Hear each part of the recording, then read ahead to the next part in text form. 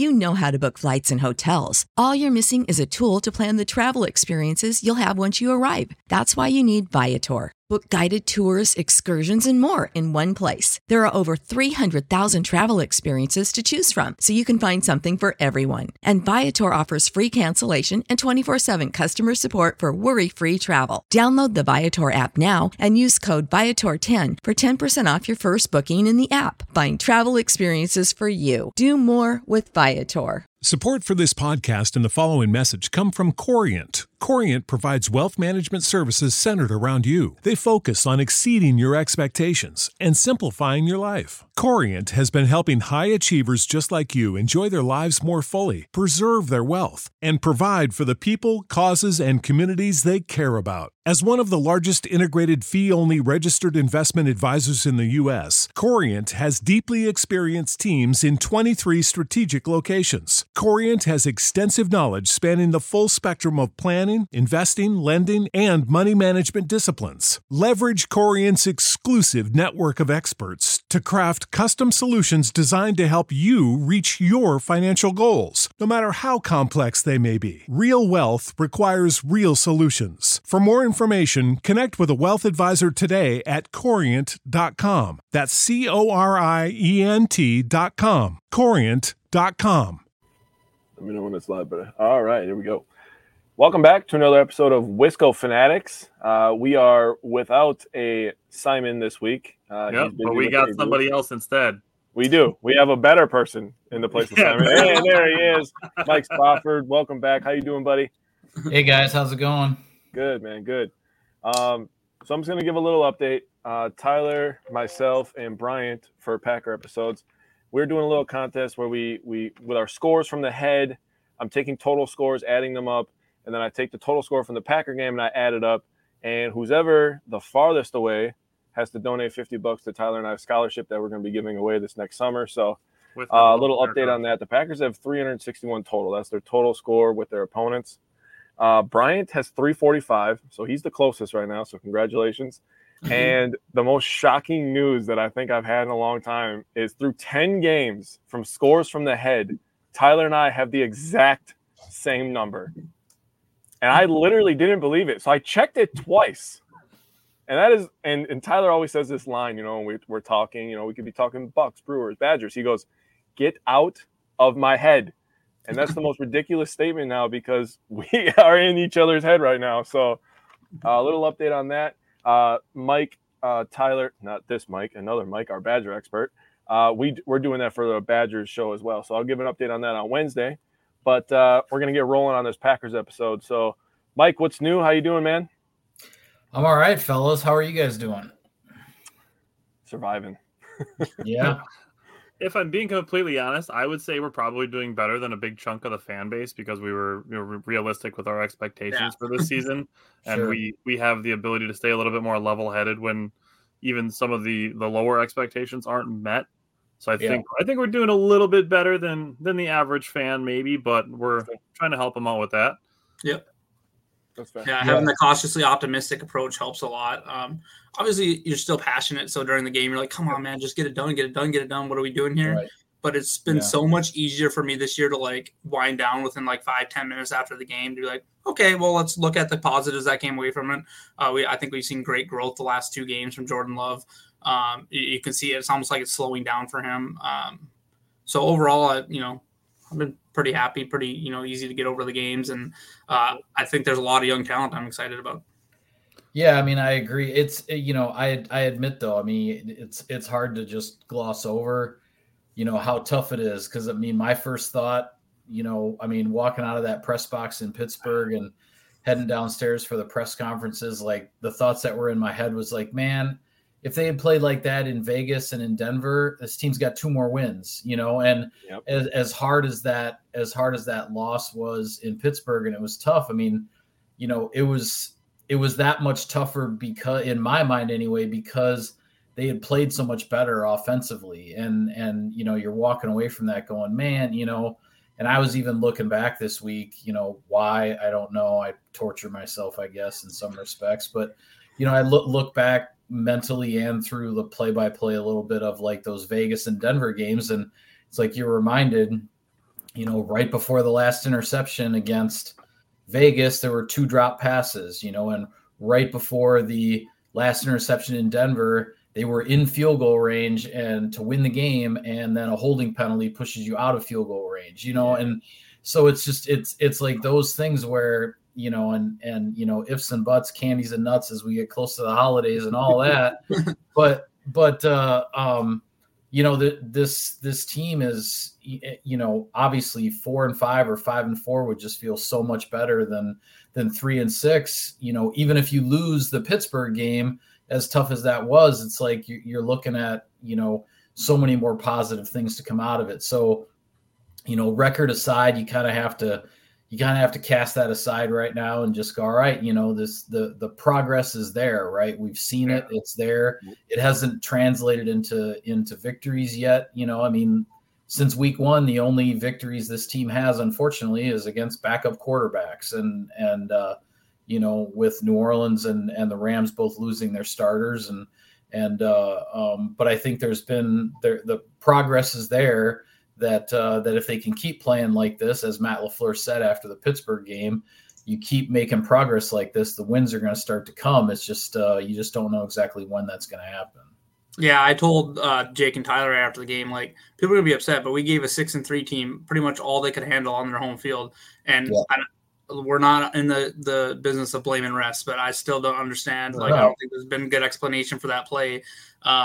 It was a huge call in the game. There's no getting around that. I mean, you don't want to let it all hang on the refs and everything else, but it's an enormous call in the game that either should have been a 1st and goal for the Packers or possibly should have been a touchdown if they had just never blown the whistle in the first place. I mean, we all know that. It's tough. It's another tough break. I mean, this team hasn't gotten a lot of good breaks in that regard, just another part of that game that made it tough to swallow for sure. Yeah. Packers Total Access on YouTube said, "What's up, fellas?" Mike, I'll give you the choice. Do you want to talk about coaches or Jordan Love first? Either way, guys, go right ahead and fire away. Jake and I tend to be bad news first guys, so we can talk about the coaching staff first. So I think we're feeling a little more optimistic about Jordan Love after the last 2 weeks, like Brian said. But first thing, out of the head coach, Matt LaFleur, and the 3 coordinators, Adam Stenavich, Rich Bisaccia, Joe Barry, whose job is safe? I think Matt LaFleur's job is 100% safe. I do not see any decision from Mark Murphy after this season of moving on after this year. I think the development of Jordan Love is obviously the key, and I just don't see Matt LaFleur's job being in jeopardy at all. I mean, quite frankly, I'm not one to necessarily talk about whether guys' jobs are on the line or not. Mm-hmm. I'll say this with regard to Joe Barry and the defense, and I know all the where the fans are at and all that. Yeah. I read it in the emails every day. I think at the end of the day, the most disappointing thing with regards to this Packers defense is that in 2023, it's riding the same roller coaster that it rode in 2022, where you see flashes of good play. You see some stretches in games, sometimes even close to a full game of some pretty good defense. And then you see things where it feels like it completely falls apart. And it's hard to get a grip on that. It's hard to have a real good explanation for that when, the Pittsburgh Steelers are not Patrick Mahomes and the Chiefs. They're not Justin Herbert and the Chargers. I mean, some challenges that are coming up here for the Packers defensively are much bigger than the ones they have faced. And by and large, against some teams that they should have been able to hold under 20 points, the Packers defense did that. They did their job in that respect. But at the end of the day, I mean, when you've played 9 games this year and 3 of the 9, you've allowed over 200 rushing yards, and you've shown in other games how much better you can play the run. That's where I talk about just the inconsistency, the roller coaster. And I talked all last off season, my whole thing about the Green Bay Packers defense in 2023 is you've got to smooth out the ride. You've got to be more reliable. You've got to be something that the head coach and his offense and everything can count on to play a certain way. And it's been this roller coaster. I think the rushing defense is the biggest example of that. The fact that the defense is riding the same roller coaster as it was last year, the play has not smoothed out any more than it did a year ago. That I think is the most frustrating aspect of what's going on that side of the ball. Yeah, that's where you came to with that, because the next thing I was going to ask you was, how do you fix the Green Bay run defense? Yeah, I mean that's a really good question. They've proven that they can play the run a lot better than they have in certain situations, and I'm the first to admit I never played tackle football. I never strapped on a set of pads. I've never coached the game. I look at it, I analyze it from the perspective that I have. I don't know how things can go so drastically one way to the other, where for a couple of weeks you allow 2.5 yards a carry, and then suddenly for an entire game with a team running the ball down your throat, you're allowing 5.5 to 6 yards a carry. I have a theory. I don't know. I mean, go ahead if you guys want to talk about it. I don't know what the answer is to that, because the Packers have shown that they can do it, and why it's so inconsistent, I think is it's not only frustrating, but it's also for me hard to explain. I think the most disappointing thing for me is just that, like, it's been a couple, like at least this game for sure, like you got to make Kenny Pickett try to beat you, and the way you do that is by shutting down the run. So I feel like we should have sold out for the run a lot more. Or however, it looked like guys were overshooting gaps, and I think Matt LaFleur talked about that a little bit. And they're not doing their sound defense, but that comes down to players making plays and, some maybe, identifying something in the coaching. But some of those games where you're playing like, Kenny Pickett, you need to make them beat you through the air. Now we have Herbert, Herbert, Goff, and Mahomes back to back. You're probably going to play a little bit lighter on the run, but those running backs are scary because Austin Eckler, Gibbs, and Isaiah Pacheco are huge threats out of catching the ball too. So it's going to be really interesting to see what their plans are. Yeah, I mean, I think it's just been, again, I don't like always going back to last year, but it just, there's so much of it that feels defensively, that feels the same to last year for me. And a lot of the personnel, there are some newer guys being worked in, but for the most part on defense, you've had a lot of the same personnel as last year. And you talk about, okay, you got to sell out to stop the run. You got to make Kenny Pickett beat you. Well, last year they had the Thursday night game at home against the Tennessee Titans, and they completely sold out to stop Derrick Henry, which they did. And then Ryan Tannehill completely torched them with big play after big play. And when the offense didn't have a very good night, they got beat. Now, that is an example. When I went back and looked at that game last year after it happened, there were a lot of problems going on in the secondary in that game. In part, Darnell Savage was, in my opinion, freelancing a little bit in terms of the scheme. And that was a big reason for some of those big plays being allowed. And it wasn't a surprise to me that the very next game, Darnell Savage was on the bench, And so if you're the coaches, like, what are you going to do? I mean, last year you had Derrick Henry, you sold out to stop him, and you did, but then you had guys in the secondary trying to make plays that they weren't supposed to make. And you still got torched by a middle of the road quarterback, and you lost a game that at home that you very well should have won. So I think the issues with this defense over the last couple of years, to me, it's been this big hodgepodge of everything. I don't think there's any one place you can put the blame, but I don't think there's anybody who's devoid of blame in terms of the inconsistencies and how this defense just rides this roller coaster.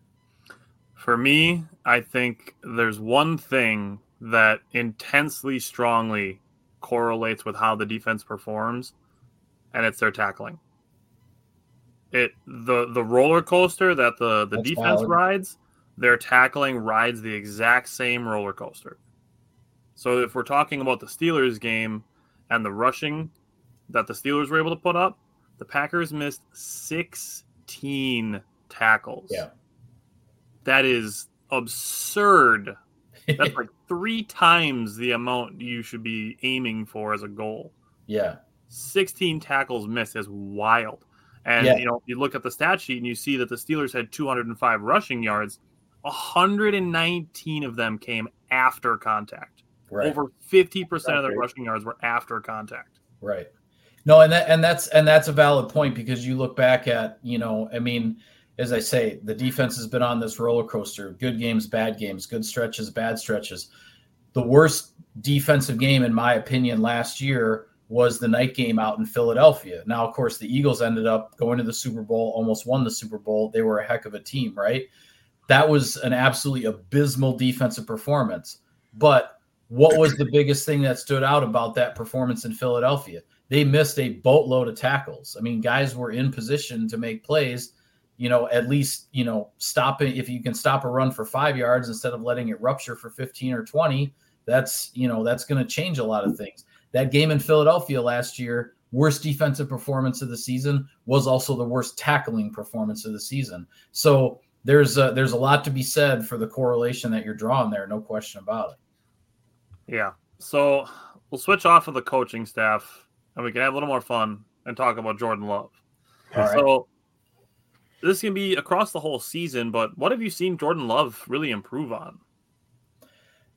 I mean, for me, what I've seen is his ability to deliver the ball from some different platforms. And I think that was most evident as far as within one game.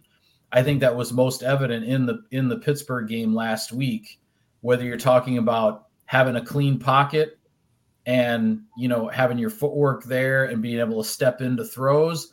But then there were also some plays where, not necessarily saying he was on the run, but where he had to make an adjustment, to move himself in the pocket and then still get off a good throw, or be able to avoid the sack and just throw an incomplete pass and be able to avoid, the negative play.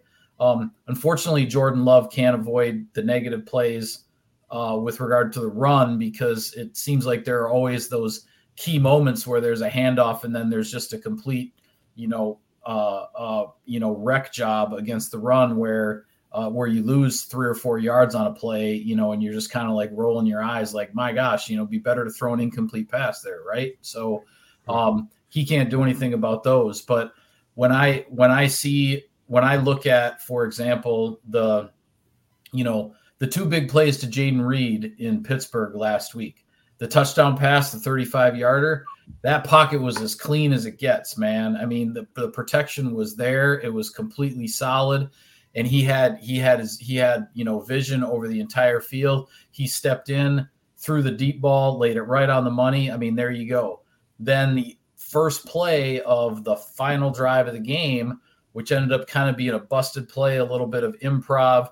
Jaden Reed's middle route is completely blanketed. The 2 safeties are bracketing him deep down the middle of the field. Love kind of steps up to his left. He's got pressure coming in his face. He sees an empty area of the field where Jaden Reed might be able to get there, so he lets it fly. And Reed, fortunately, is able to see it. He's on the same page improv-wise with him, and goes and makes a catch for 46 yards and gives him a chance on that final drive at the end of the game. I mean, those are 2. They go in the scorebook as a 35-yard pass to Jaden Reed and a 46-yard pass to Jaden Reed. Those are 2 completely different plays in how they unfolded, how they were executed, and how they were successful. And seeing stuff like that is what tells me that things are coming along for Jordan Love. Yeah, that second throw to Reed too. He was like off balance because he was stepping forward and kind of like stepped on his offensive lineman's foot, and he's kind of falling down as he was throwing it. That was impressive.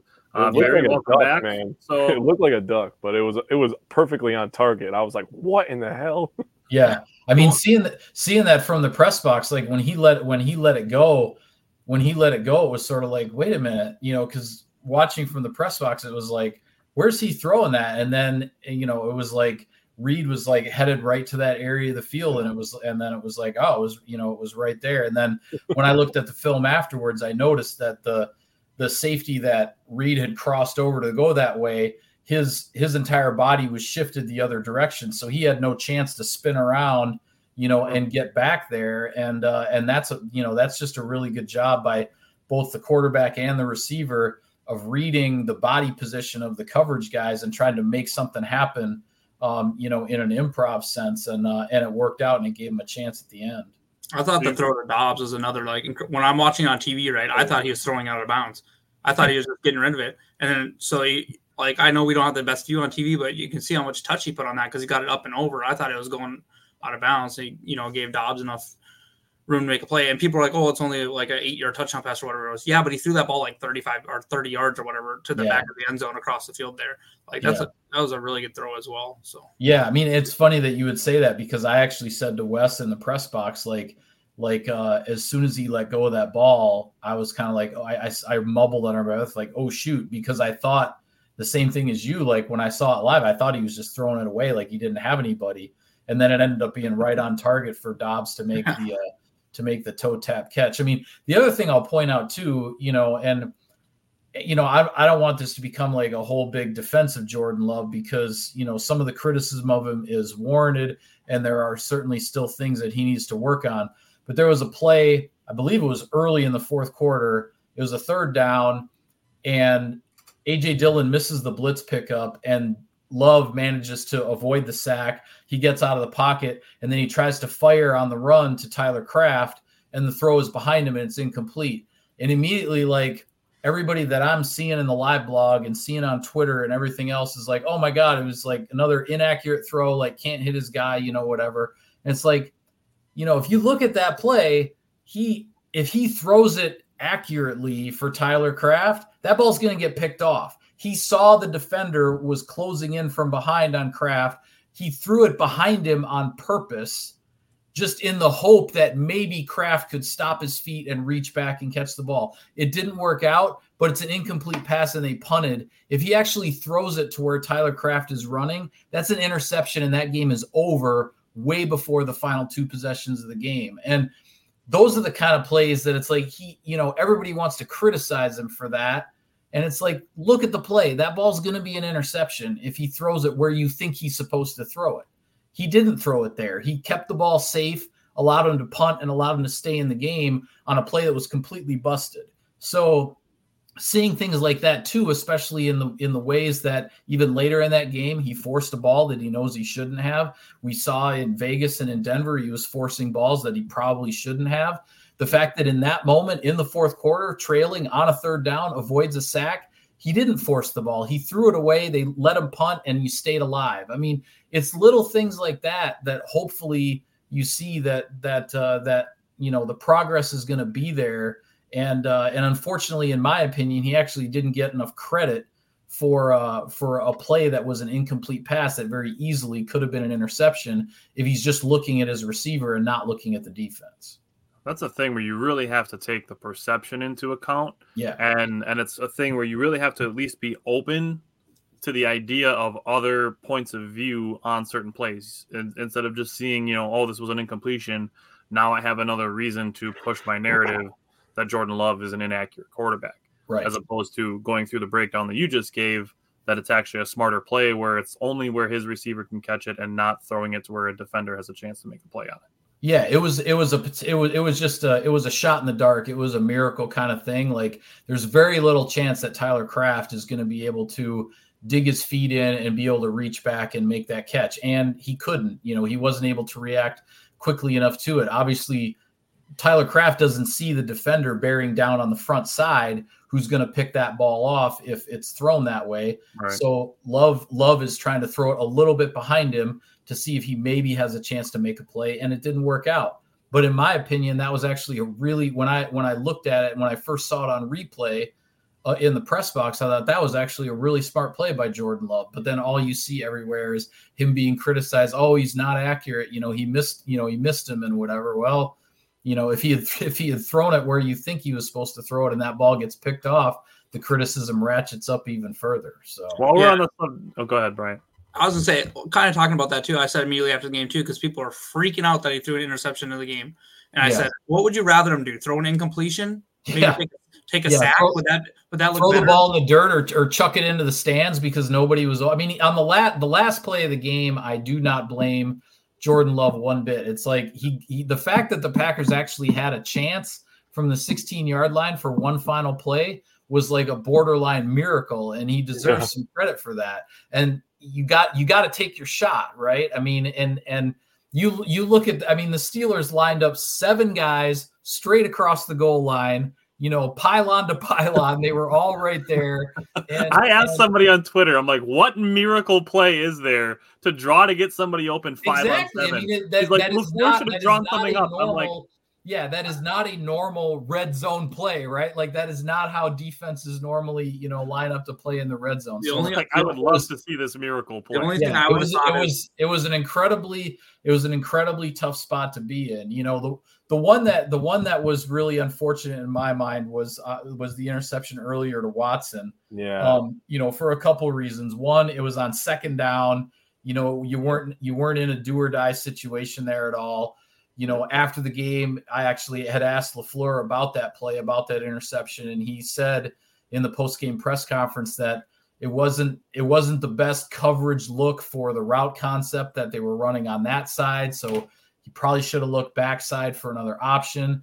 And then when I saw the replay in the press box right after the game, I leaned over to Wes and I said, Watson ran a bad route. He ran it out and up, and he didn't sell the out. And I'm sorry, but if you don't sell the out on a future Hall of Famer named Patrick Peterson, you're not going to get open on that, and it's because Jordan Love actually does the shoulder shake because Watson is supposed to be selling the out route, but the quarterback doing the shoulder shake doesn't do anything if the receiver is not selling it at the same time. So Peterson sticks with him all the way on the up and makes a great play. And unfortunately it didn't work out. And that's, it was a bad decision to make that throw, in my opinion, but it was also a bad route where his receiver didn't follow the details of the route to give himself the best chance to make that play. And then not only does it not work, but it results in a turnover. So you don't even live for third down or even fourth down, or do you kick a field goal? You get within 1 point, and then maybe you have a shot to win it. Like all those things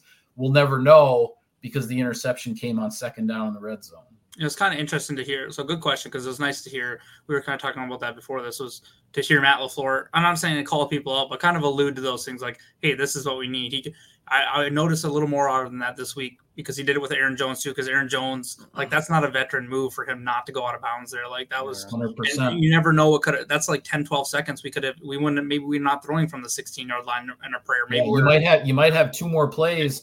You might have 2 more shots in the red zone at the end there. You might have 2 more plays after the fourth down conversion instead of just having the one shot at it. So 2 things. One, about that play about Watson. I understand, but I don't enjoy Watson's dad and brother just throwing Jordan Love under the bus. That was just so uncalled for me. And I'm kind of like, dude, he's got to be on the same team as him. So, like, they got to work this shit out. Like, let them work it out themselves. They're both grown men, and they're growing together. They're figuring each other out. So that, to me, was just so uncalled for. But we're going to go to the next question here. I'm going to ask you this. And this one, oh, my God. I can't believe it's even a thing. What would you say to people wanting to start Clifford over Love? I mean, for real. The reaction said it all. I mean, and nothing against Sean Clifford. I love the guy. I've gotten to talk to him a couple times, and it's certainly fun to watch in the preseason. I think he exceeded everybody's expectations for a rookie preseason, for a 5th-round pick, and everything like that. And not just a 5th-round pick, but a guy that many people thought, might not even be drafted. But all of that aside, I mean, Jordan Love has waited 3 years for this opportunity. You don't pull the plug after 8 or 9 or 10 games or whatever it is. There is just no way you do that. I mean, and especially see, here's the thing. And again, I'm not trying to build, this wholehearted, incontrovertible defense of everything, because I mean, Love. There was some risks going into this with all of your receivers and your tight ends being as young as they were for a new starting quarterback, right?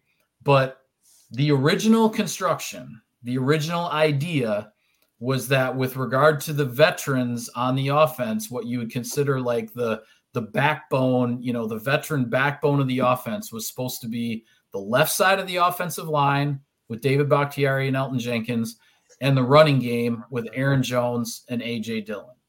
The way the first half of the season unfolded, you lost Bakhtiari, you lost Aaron Jones for multiple games, and have had him multiple games on a snap count, on a rep count. And so what was supposed to be your veteran backbone of the offense, knowing that all the receivers and tight ends were going to be so young, that did not go as planned. So for anybody who thinks that with all of that as the context, that after 8 games or 9 games or 10 games, you're supposed to just pull the plug on Jordan Love and send in your rookie 5th round draft pick when you've been working 3 years to get Jordan Love to this point, to give him this opportunity, to me, that is absolutely ludicrous. Yeah, for me, and it's not like he's played all that bad, right? Yeah, great answer. I love that. But I was enjoying listening to you cook, man. That was awesome. Yeah, he's thrown for 2,000 yards. He's got 14 touchdowns. Yes, he's got the 10 interceptions, but let's see. This last one, you could probably he's trying to make a play. Same with against Oakland, just trying to make a play there at the end of the game. Right. Denver is a little more like, hey man, that hurts because we still had a decent chance of getting a field goal range there. But if so, would you feel better if we said he had 14 touchdowns and only 7 interceptions? I don't think he's lost a fumble. I think overall he's has less turnovers than scores. And you're right, he has a super young team that he's learning around that's been super injured. For me, it's like I guarantee there's a few teams probably that wish they were in our situation right now. Yeah, what I'll say this about the interceptions. I mean, I referenced it earlier.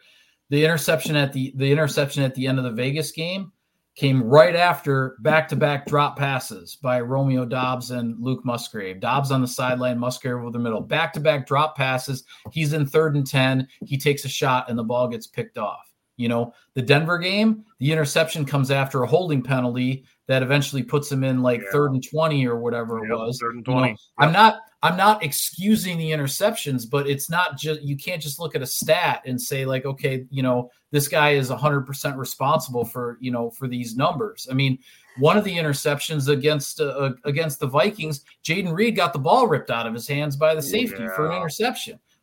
Is that interception Jordan Love's fault? Not a chance in the world, So, I mean, but it's, everything that has gone wrong with the offense has been a collective group thing. And Jordan Love's ultimate success and where I think this is headed is also going to be ultimately a group thing. It's not going to be all him. It's going to be everybody else coming along with him. I think that's the vision that Gutekunst and LaFleur have.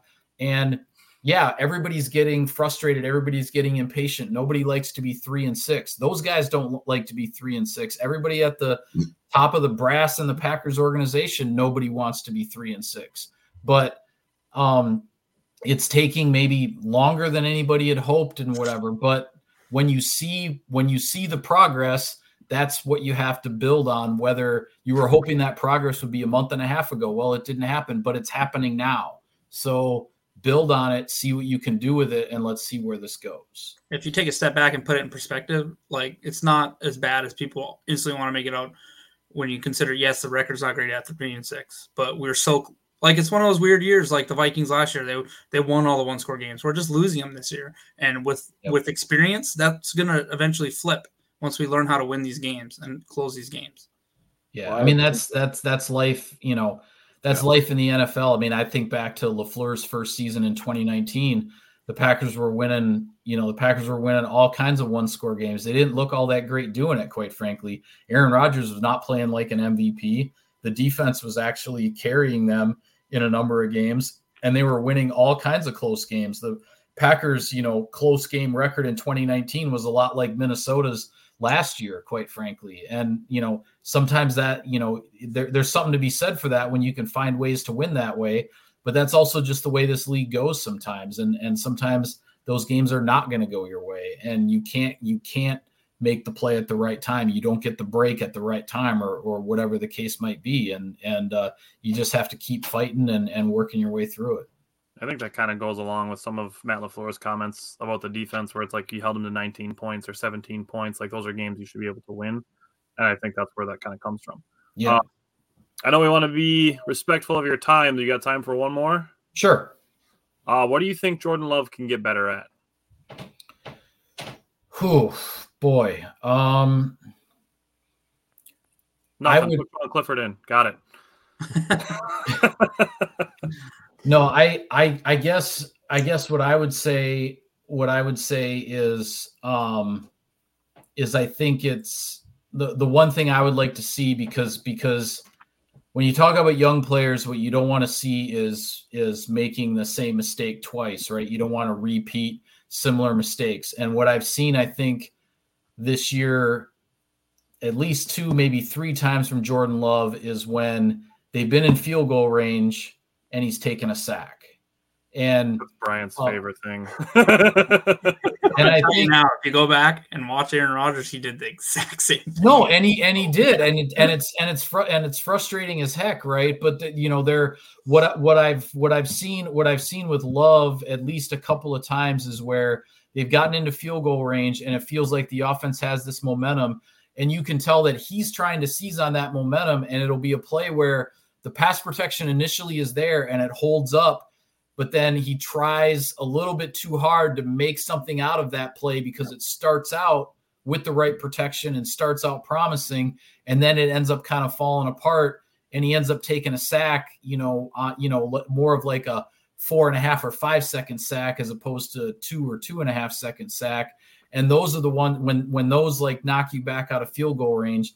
Those are the ones you have to avoid. You've got to, whether it's the clock in the head, whether it's just get out of the pocket, avoid the negative play at all costs when you're in scoring range, where an incomplete pass is a heck of a lot better play than a sack, and so I guess that's where I would say I would like to see the rest of the season, to see that type of mistake or negative play be reduced, if not eliminated, from his game as much as possible. Great point too, because we have I don't know if you've seen it, but Anders Carlson, I feel like he's gotten a little bit shaky the last 2 or 3 games, had a couple misses. I know the block isn't on him. It's just awful blocking by DeGuara, but right. Even if it's not out of field goal range, just a few yards, like anything right now is going to help by Anders Carlson. So no, great point. Yeah. It's funny too, because Tyler started out by talking about how you look at things from different perspectives, right?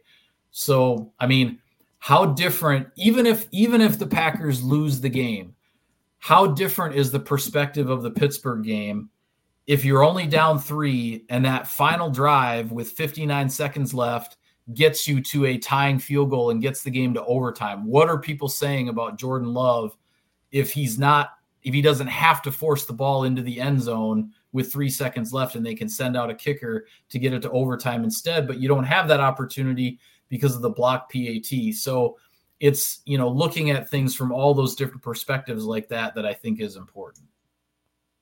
Yeah, it's the important context. Yeah. All right. Well, Mike, we appreciate you hopping on with us for a little while. Absolutely, always would love to have you back, and I'm sure we'll be in touch during the rest of the season. And yeah, absolutely. Hit me up, guys. Good to talk to you as always. Yes, sir. All right. Have a good night, Mike. All right. Thanks. You too. Take care, fellas. Barry said, "Thank you, Mike. You're a legend." All right, let me touch on a few points real quick. First of all, I was just like so tuned in. He was cooking, dude. He came in here just hot. He was ready to just talk. That was awesome. He just totally cemented a couple things that we talked about. One, context matters when talking about things. Okay. Yep. The interception breakdown, man, I was just like, I was giddy inside, but I was trying to keep like stone face, like, yeah, bro, cook. But I was like, dude, seriously, some of these people, and this is the main point that I want to say. You have all these people that talk all this talk, right? And they talk, oh, we're gonna be rebuilding, build brick by brick, right? Nobody wants to do the damn work. Nobody wants to lay the bricks. Everybody just wants to stand on the roof. Dude, if you're gonna talk that talk, you gotta walk that walk, man. A lot of people, anybody can talk the talk. Yeah. Not everybody can walk the walk. Okay? This thing was always going to be brick by brick. We completely are resetting the foundation of this franchise right now. And after last week's game, I feel pretty damn good about how the foundation's coming together. Yeah. That was the main point that I wanted to get out there. But Mike Spofford, dude. I don't understand the hate. Like, I guess I just don't get it because I guess we're, kind of like we've been preaching for so long, putting it in perspective, being optimistic and stuff. Looking at Jordan Love, he's not been the problem. Could he have made a lot of plays? Yes. There's things that you're like, come on, man. Like those layups, like some of those layup throws, that's what I think he needs to get better at. Some of those layup, give me throws. We need to make those, right? And I think Mike hit the nail on the head. There are plays where it's like he's looking for the big play for so long that he will take a sack that there's a couple long sacks that he's taken like throughout the season or whatever. That's like, man, you got to get rid of the ball at that point. Like you have to have an internal clock in your head. But overall, it's like, yeah, for the most part, he's protecting the ball. There's 3 interceptions that you can, they're obviously on his record. They'll be in his record forever. But if you actually go back, instead of just looking at the box score, you understand what happened. Right. Like, so for me, I look at it as more, he's thrown 14 touchdowns, probably 7 legitimate interceptions, and he's thrown for 2,000 yards. So he's on pace for 4,000 yards. That'd be the best ever in Chicago Bears history. Like, I mean, you got to look at some of this stuff. Like, we got to put that out there more often. Yeah, people are just not putting it in perspective and looking at it as a young team. Our best wide receiver, I'm going into what I was going to say during the show. Our best wide receiver on the team right now is arguably a rookie. Like, they got to take time to develop. Okay. I'm going to talk about some of the rookies when we get into some of the. I think I'm going to save it to the end unless we want to start with it after the stars. But I have a lot of stuff to say about the rookies, so we can get into some of this stuff. I think I'll say this in the last thing on having Mike Spofford on is the way that he talked about shared responsibility. That's my biggest thing is that it's not Jordan Love with a big group of veteran guys who have, Devontae Adams, and he's got Chris Olave, who's a rookie with him. And he's, he doesn't just have all of these things out here that are all set up perfectly for him. And he's the one that's not getting it done. We've seen it come from every place where there is responsibility here, where there's lapses in execution at times. And that includes the coaching staff. So it's a shared responsibility. It is a team of 53 players and countless coaches who all have to come together to make things happen. It is not all on one player, one person, which goes for the people who are mad at Christian Watson too. It's not all on him either. So that's it. Let's rattle off our recap here, starting with our 3 stars from the Pittsburgh game. Jake has number 1. All right. So this is the thickest notebook that I've ever seen. Sorry. I put all of the sports in here. So you got that 5-star, 5 subject. Yeah, this is my 3rd one since we have started Wisco Fanatics. Nice. My 3rd notebook, my 3rd big 5 one. That's why I invested in this bad boy. That's an investment for sure. Maybe one day. That's a goal of mine. But taxes, maybe. Maybe I want to maybe get taxes back.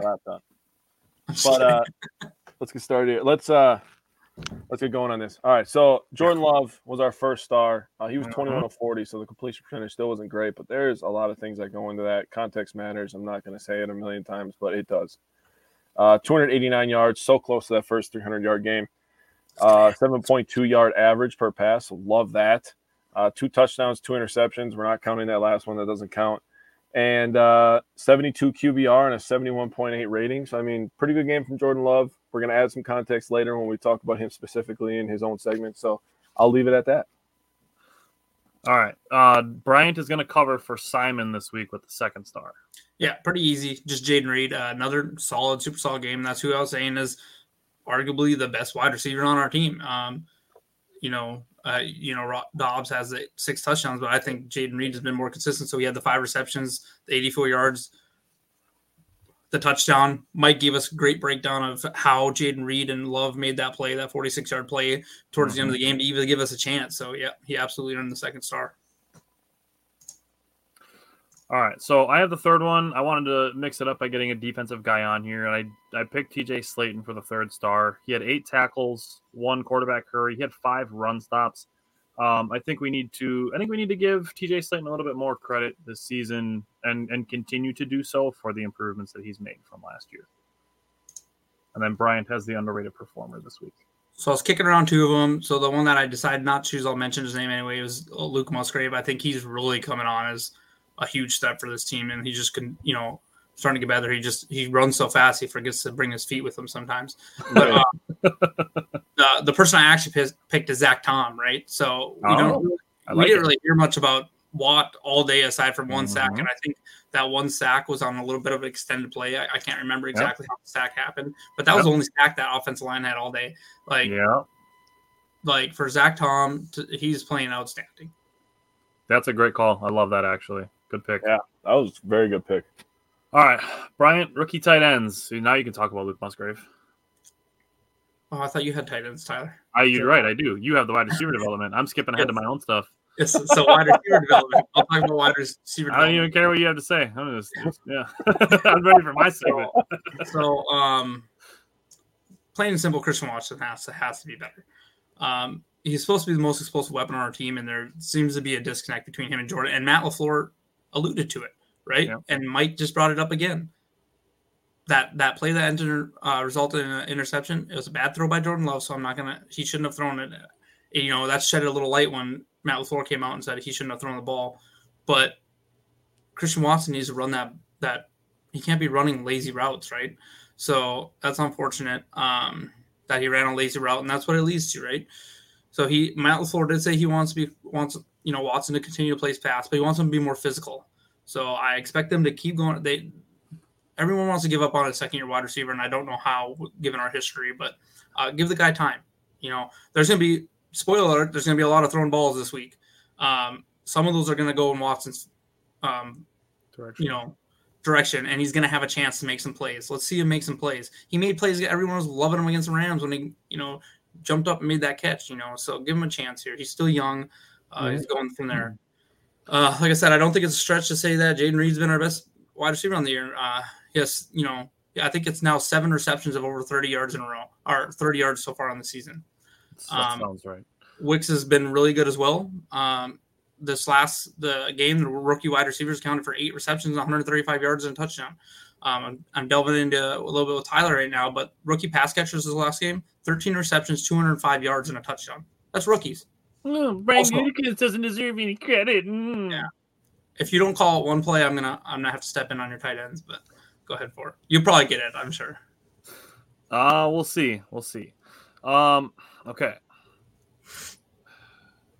I just want to throw this out there first because I look up the numbers so that I can tell people what's happening instead of people just blindly complaining about it without actually knowing that the thing they're complaining about is actually the fact of the matter.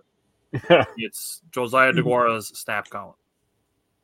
So Josiah DeGuara is not a rookie tight end, but he's a tight end worth mentioning because he played 22 snaps. How many would you guess were on offense if you don't already know the answer? He played 22 snaps. How many were on offense? 14. I'll say 6. 4. Oh, 5. I knew I was close. Snaps. He doesn't play that much on offense anymore, dude. He doesn't. And I've been talking about it for like 4 Fridays in a row. He should be taking off kick blocking, I'll tell you that much. Yeah, that was one of his 17 special team snaps. He did make a tackle. Certainly special. So, Tucker Kraft played 31 offensive snaps. This is now the 5th straight game that Tucker Kraft has outsnapped Josiah DeGuara. So for people complaining that Josiah DeGuara needs to be playing fewer snaps, he's barely playing at all. I'm at the level where I don't even know why he's on the team anymore, to be honest. I feel honestly, it's the way I look at it is that there's a little bit of toothpaste less in the tube, and the Packers are going to throw it away when the season's over. They're just trying to squeeze the last little bit of toothpaste out of Josiah DeGuara, and they're going to let him walk. Like Josiah DeGuana at the end of the freaking season. Get it gone. So I didn't mean it as shit though, because Guana's just want to clarify that. I was trying to make a fun on words. So mean. All right. So Luke Musgrave, he played 50 snaps, 74% of the snaps. He had 4 targets. He caught 2 of them for 64 yards. And I would say he could have had a third one. Kind of a little bit of a low throw by Love, and a linebacker made a good play on it to knock the ball out of his hands. That's going to be a situation where, like, going forward as he becomes a veteran, like if Luke Musgrave can make that play, that's going to be some big boy pants stuff that puts him in the categories of some of the better tight ends in the league. Okay, so go ahead. The play I gotta call it was Tucker Kraft. Go ahead. Going head to head with TJ Watt, and I want to say Tucker Kraft won that exchange. I don't know if you guys seen that play where he caught it and it was his catch and he got it. That was TJ Watt that he went he pulled in there, and he did not get laid out. He smacked him. So he fell forward. So dude, I'll say more of a break even, but it was a good hit. The rookie tight ends, dude, they give me a lot of hope. They're improving. They're starting to learn the zone defense. They're starting to learn the footwork in the run game. You could tell that every single game they're legitimately building brick by brick, and those two are going to be a two-headed monster. Like I'm thinking like Gronk and Aaron Hernandez type shit, dude. Like I'm not even shitting you. Can we change that to some other dynamic duo? I mean.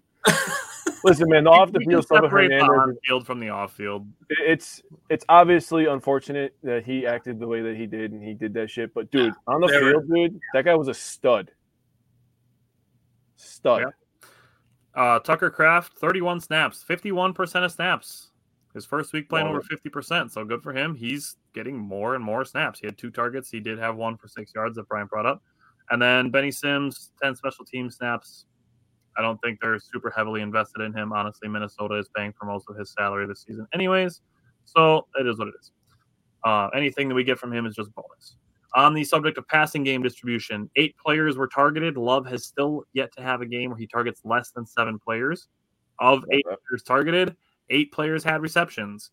Reed was 5 for 5. Wicks was 3 for 4. Dobbs was 3 for 5. Jones was 4 for 5. And unfortunately, Christian Watson was 2 for 7. That said, the Packers were 2 for 5 on contested catches this week. That is better. 40%. I will take 40% on contested catches. And the unfortunate thing is on the season, the Packers are 13 for 51. That's about 25%. I'm getting to the point, though, with Dontavian Wicks that is, I know he got 5 targets, but I'm at the point where he might need some more the way he's been playing. And I'm not mad at it. And I actually really love the idea of hot swapping wide receivers in a lot. Almost college style, and just always having fresh wide receivers. Yeah, like I don't want to say Romeo Dobbs is going to start to become a third down / red zone specialty player, but that's where he seems to thrive in those positions. I think Dontavian Wicks touchdowns this year. Yeah, I feel like that kind of goes unnoticed. Dobbs has, he kind of reminds me of. You know who he kind of reminds me of? James Jones. James Jones was great on third downs, and he was pretty good in the red zone when you need him to be. That's what he kind of reminds me of. So like. I don't know if Dontavian Wicks and Reed are going to start to be our between the 20s and hopefully Christian Watson, and Dobbs in the red zone. But I really like our mixture. Obviously, we need Watson to take another step forward and these guys to continue to develop. But I'm really excited about this wide receiver core. I think if Watson really buys in to the physicality aspect of football, and like he really buys into being 6'5", he reminds me of a post player that shoots a lot of threes. Get your big ass down low, right? That's what you say in basketball. If Watson buys into being 6'5" and being a physical guy, he could absolutely become a problem. And this offense then takes that next step, in my opinion. Yep. Also, with Love's development, I was going to say this later, but I'm going to say it right now just because what you said reminded me of what I was going to say. I think that we're going to get to a point where Jordan Love, where he's just going to pick a guy that's absolutely destroying a DB in a game, and that's just going to be his guy. Could be Dubs. Could be Reed, could be Wicks, could be Musgrave. It could be any of them. They all have that potential, but I think Love is going to get to that point pretty soon. He's so close. So close. That's why I keep bringing up the fact that he hasn't targeted fewer than 7 wide receivers in a game, or 7 receivers in a game, because I still am seeing it. Packers fans, please get with me on this. Drop the wide receiver 1. Drop it out of your mind. Please. Get rid of the depth chart mentality when it comes to wide receivers. please. How many years did people spend complaining that Aaron Rodgers only targeted Devontae Adams? Drop the wide receiver one mentality. We want to have 4 guys who on any given week, any given play could be a wide receiver one. We want to rule out the defense's ability to hone in on one guy and be like, if we stop them, their offense is fucked because that's the only guy he looks at. What if we have 5 of those guys? Agreed. What does the defense look at? They're like, shit, I don't know who to stop because he throws to all of them and they all can get 30-yard receptions on any given play. Yep. The one thing I want to say real quick, because it popped into my mind, I know we're going a little long here, but for Watson, I don't feel like we're getting him the ball in space. It's either he's running an out route and getting the ball and immediately having to go out of bounds, or he's just on a fly or something that we haven't connected on. I don't know why we haven't seen more slants or / drag routes with him, getting him open into the middle of the field with some room to run. So I'm hoping we can start to see those because we've seen what he can do with those. Or the end arounds. Why can't we run an end around with him? Because he ran one and it didn't work. Now they throw it out the thing, but they'll continue to pitch it outside 5 times a game and lose 3 yards. Yep, I agree. So, I was thinking about the end arounds, dude. I was like, dude, why not just run one with him every once in a while? Yep. Let him get the ball. Let him use his speed. Open up the fucking gauges, dude. Just let him go. I will say on a little bit of it with the middle of the field, and I'm can only use one play to bring this up with, is they did have one target to him in the middle of the field. He made a diving catch. Love had to throw into a super tight window. Dude, great throw. Yeah. And that's just the thing where it's like then you have to kind of question what the separation looks like. I guess he did have the bad drop in the middle of the field, but the guy was right on him. But yeah, like some drag routes or something, like run some natural picks or something and get this guy just a yard of space. Maybe when I'm bored this offseason, I'll actually watch like all of the all 22 games and just see what his separation looks like on plays that aren't just deep flies down the field or quick outs. Right. Okay. Last thing I want to say on the passing game distribution, the Packers put up 93 yards after the catch. So for the handful of people that I've seen saying that Love doesn't give guys the ability to catch and run, you're wrong. Good. You're literally just wrong. Good. So on that, Simon is off this week. So Bryant, what do you have to say about the O-line? Keep it short and sweet. Anytime you give up, you can leave a game against Watt, giving up 1 sack the entire game and then averaging 4.8 yards per carry. I would say you did your job. I was kind of surprised. I don't know why we only ran the ball 22 times and threw the ball 40. And this was one of those rare games that maybe Dylan should have had more carries than Jones because Dylan was cooking. I know he broke off the big one, but Jones was not that effective. I know, Jake. Don't look at me like that, but I was so annoyed with people this week, dude. Jones had a bad game though too. Like he made a couple boneheaded play. I'm like, Jones, come on, man. Either way, even if you give the ball to more Jones, like we seen Dylan break one. You're telling me that if that's Aaron Jones running that ball right there, if he had that hole, it's a touchdown. Yep. So give him the ball more. That. Yeah, 100%. Unless he gets horse collared, then Josh McDaniels is on his couch going, "Good fucking play." Yeah. He deserves to get fired on Halloween. No. Yeah. Dude, writing was on the wall there. Yeah. You and your fat head. All right. How did that translate to the running game? I mean, you kind of just tied that together. I mean, is there anything else you want to say on the running game? No, not really. I mean, I just wish we would have had more attempts. I feel like there'll be something I want to say about the defense later, but I feel like as soon as we're down, we're just throw. We don't need to be like that. Not against Pittsburgh. Against the Chargers, throw. Because we ain't catching up otherwise. Against Pittsburgh, run the ball still. Yeah. All right, Jake, you can talk about the red zone offense. I'm going to say what I have to refute you later on. Spoiler alert. To refute me? Yes. What did I say wrong? Nothing yet. He just knows you're. For the ones who work hard to ensure their crew can always go the extra mile, and the ones who get in early so everyone can go home on time, there's Grainger, offering professional-grade supplies backed by product experts so you can quickly and easily find what you need. Plus, you can count on access to a committed team ready to go the extra mile for you. Call, click Grainger.com, or just stop by. Grainger, for the ones who get it done. Prescription products require completion of an online medication consultation with an independent healthcare provider through the LifeMD platform and are only available if prescribed. Subscription required. Individual results may vary. Additional restrictions apply at lifemd.com. Read all warnings before using GLP-1s. Side effects may include a risk of thyroid C-cell tumors. Do not use GLP-1s if you or your family have a history of thyroid cancer. If you've struggled for years to lose weight and have given up hope, did you know you can now access GLP-1 prescription medications through LifeMD? LifeMD is now offering eligible patients online access to GLP-1s, the breakthrough prescription medication that can help you lose body fat and weight. Listen to what people are saying. You just take your shot. It doesn't feel like you're on a diet. What I wasn't expecting it to do was to shut off the food noise. This was life-altering, and if I can do it, I feel like anybody can do it. And here's the best part. Your insurance may cover 100% of the cost of your medication. So go to TryLifeMD.com to have your eligibility checked right now. Get started today at TryLifeMD.com. That's TryLifeMD.com. Okay, that's fair. So the first red zone trip was part of a 10-play, 69-yard drive. Nice. 519 was the drive length. So that's just a big boy drive. That's an NFL offensive drive. Like, that was the response after they came out and punched us in the mouth right away in the game. So I was just like, nice. Second and 4 from the 16, Dillon for 5. They handed it off after the new set of downs from the 11, Dillon for 3.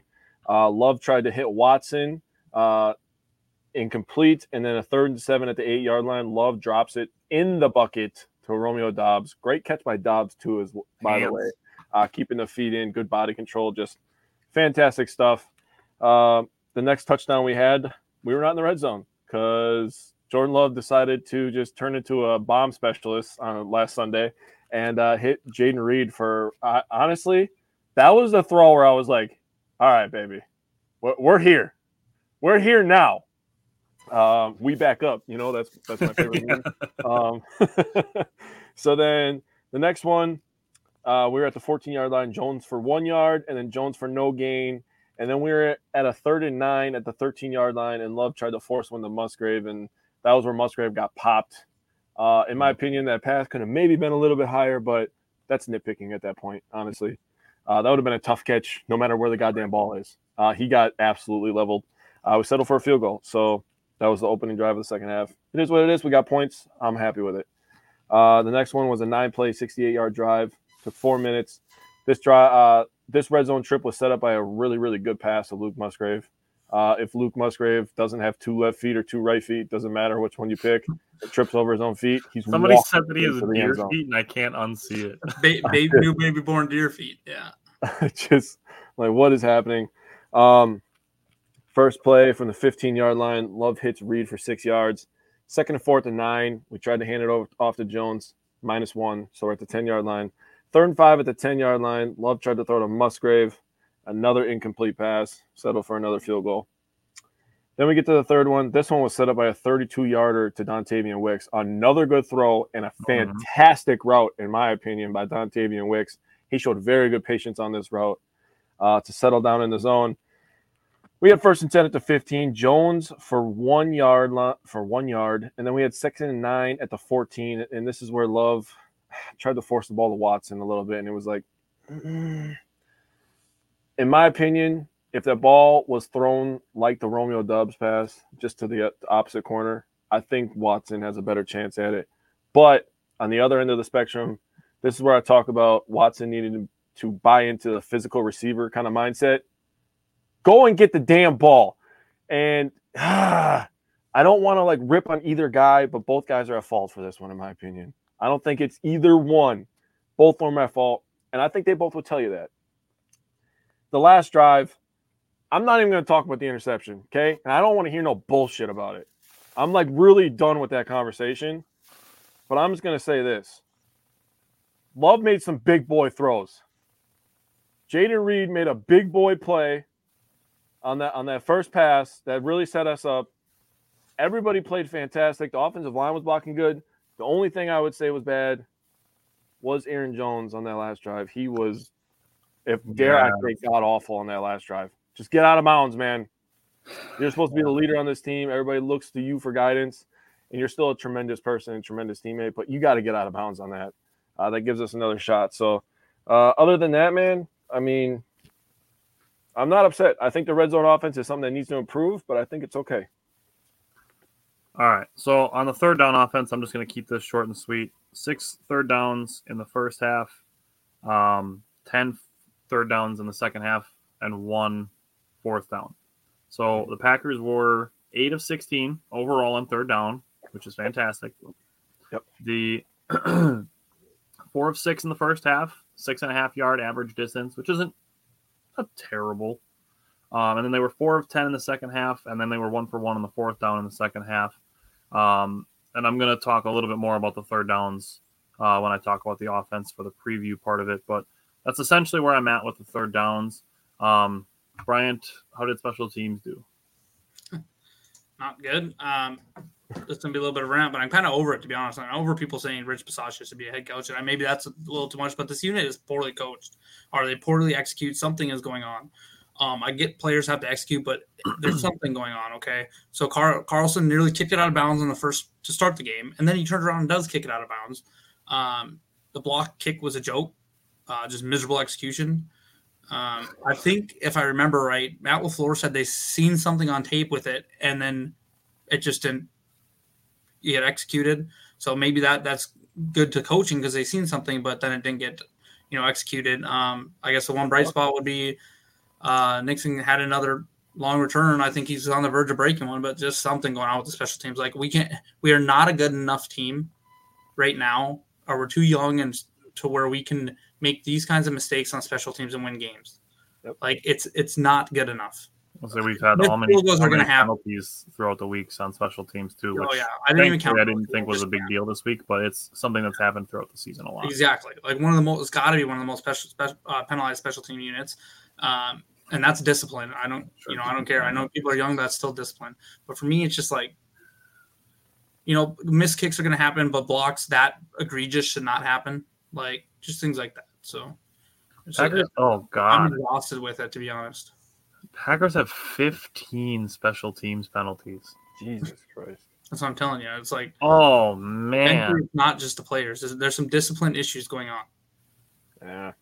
Oh, man. That's gross. If for what ungodly reason Matt LaFleur gets fired, which I don't think he should, I would be very upset if they named Rich Bisaccia. Maybe he's an excellent head coach, but to me, his special teams unit, for all the people that they all talk about and hand-wring about bringing in for special teams aces and all this stuff, they have not been nearly good enough. And I get there's injuries, but at some point, someone needs to step up or be coached better.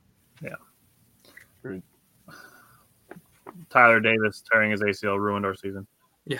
He's working out. All right. Real quick on the secondary, I'm going to tie this in. So, Jake, I'm going to jump you for rushing defense because I want to tie the tackling in, and then I want to let you talk about the rushing defense, and then I want to add a couple things in on the rushing defense as well. So, I'm going to start with Rudy Ford was the leading tackler. He did have – I'll save that. Rudy Ford was the leading tackler. Jonathan Owens, not bad.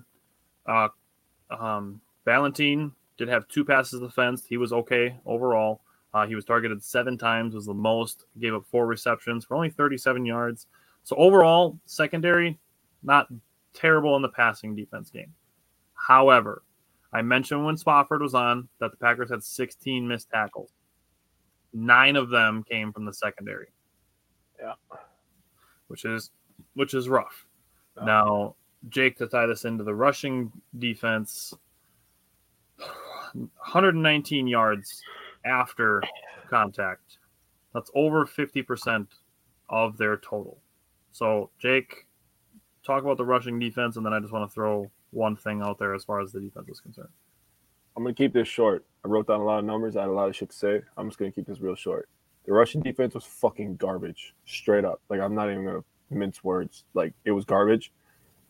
The thing that makes me mad about Barry, I don't give a shit what LaFleur says. I really don't. Don't try to tell me that these outside linebackers are DNs. I understand what you're trying to say because we have big outside linebackers. I'm not fucking buying that. We need to put more bodies in the box. When you look at the box, you see 2 linemen and you see 2 inside linebackers. That's the box, Matt. You can't just make the box a rectangle, dude. That pissed me off when he said that. Dude, I don't like the alignments they run in short yardage situations. Why are we running Kenny in a 3-tech? You know how easy that is to double team him in a 3 technique? Look at the red zone run that Harris had. Go look at that. And you tell me how easy it is to double team these guys in the red zone. That's the shit that pisses me off. That's enough of that. This week, Austin Eckler might run for 200 yards by himself if we keep running this damn same defense.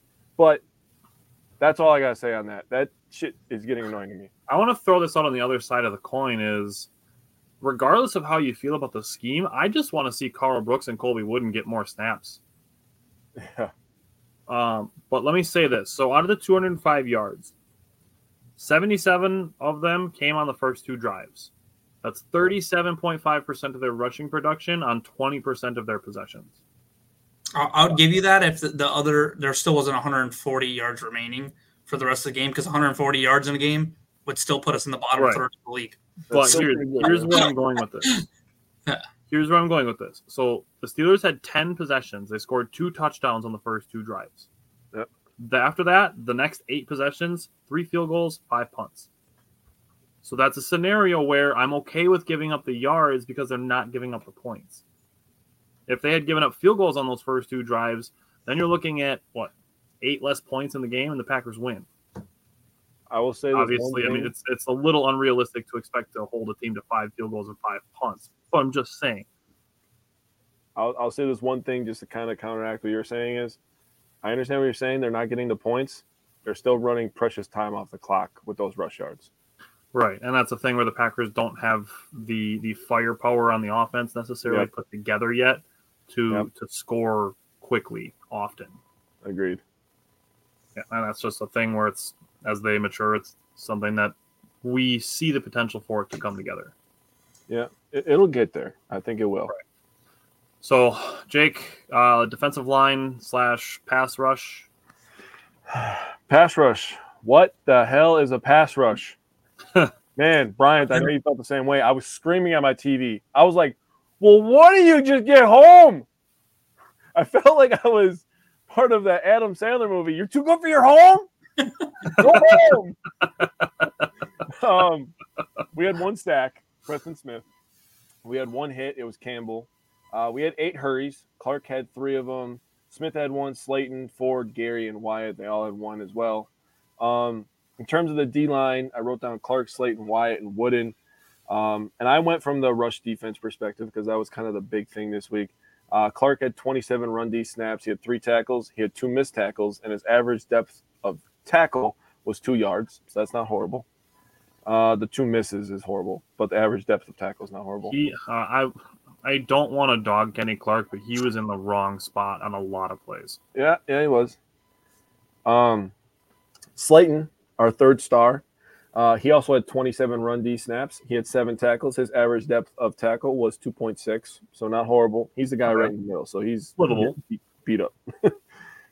Wyatt had 14. He had 1 tackle. He had 2 assists. His average depth of tackle was 1. And Wooden only had 5 run D snaps, and he had 0 tackles. So, I mean, in terms of needs more than 10 snaps. My guy Colby Wooden needs more than 10 snaps. Yeah. Total. In terms of the run defense, I would say that Clark and Slayton, if they're going to be the guys that are going to be in on the run defense, since we're playing 2 down linemen, we're not playing 4, like Matt LaFleur said, they need to play better. Plain and simple. Is what it is.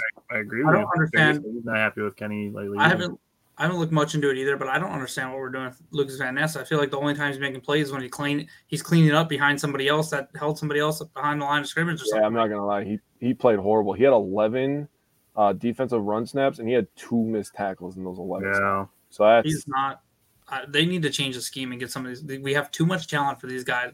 I'm sorry, Joe Barry needs to go. Like, not that during this year, but we need to do something different. I have always been jealous of the Baltimore Ravens fans because of their defense. They just play such an aggressive brand of defense. And I'll never forget this as a kid watching a Ravens game. I think they might have been playing the Steelers, actually, because that was a big rivalry. It was like a Sunday night game. They legitimately put like 8 guys on the left side of the offensive line and just said, good fucking luck. Pick one. And it was like, dude, I want that in Green Bay. Something different, yeah. I'm sick of hearing that they were the more physical team. Like, when was last? I feel like we never say that about Green Bay. And I know we have some dogs on that side. Lucas Van Ness is a monster. Preston Smith is a big dude. Gary wrecks people. Clark too. But it's like we're just playing passive and soft, and I don't understand it. What did I just talk about on Wednesday, Tyler? What did I just freaking talk about, dude? I want to be in a scenario where I want to see our secondary healthy so that we can trust it. That's fair. Like, and I get that Kenny Pickett is a guy where you maybe just trust it anyways. But we need Jair on the field so that we can put an extra guy in the box. Yeah. I'm excited to get Quay back this week. Oh my fucking God. I missed Quay so badly last week when I saw all the missed tackles. I put it in the chat with all of us. I'm like, I miss Quay Walker. And Rudy Ford is the one we're missing more than people realize too.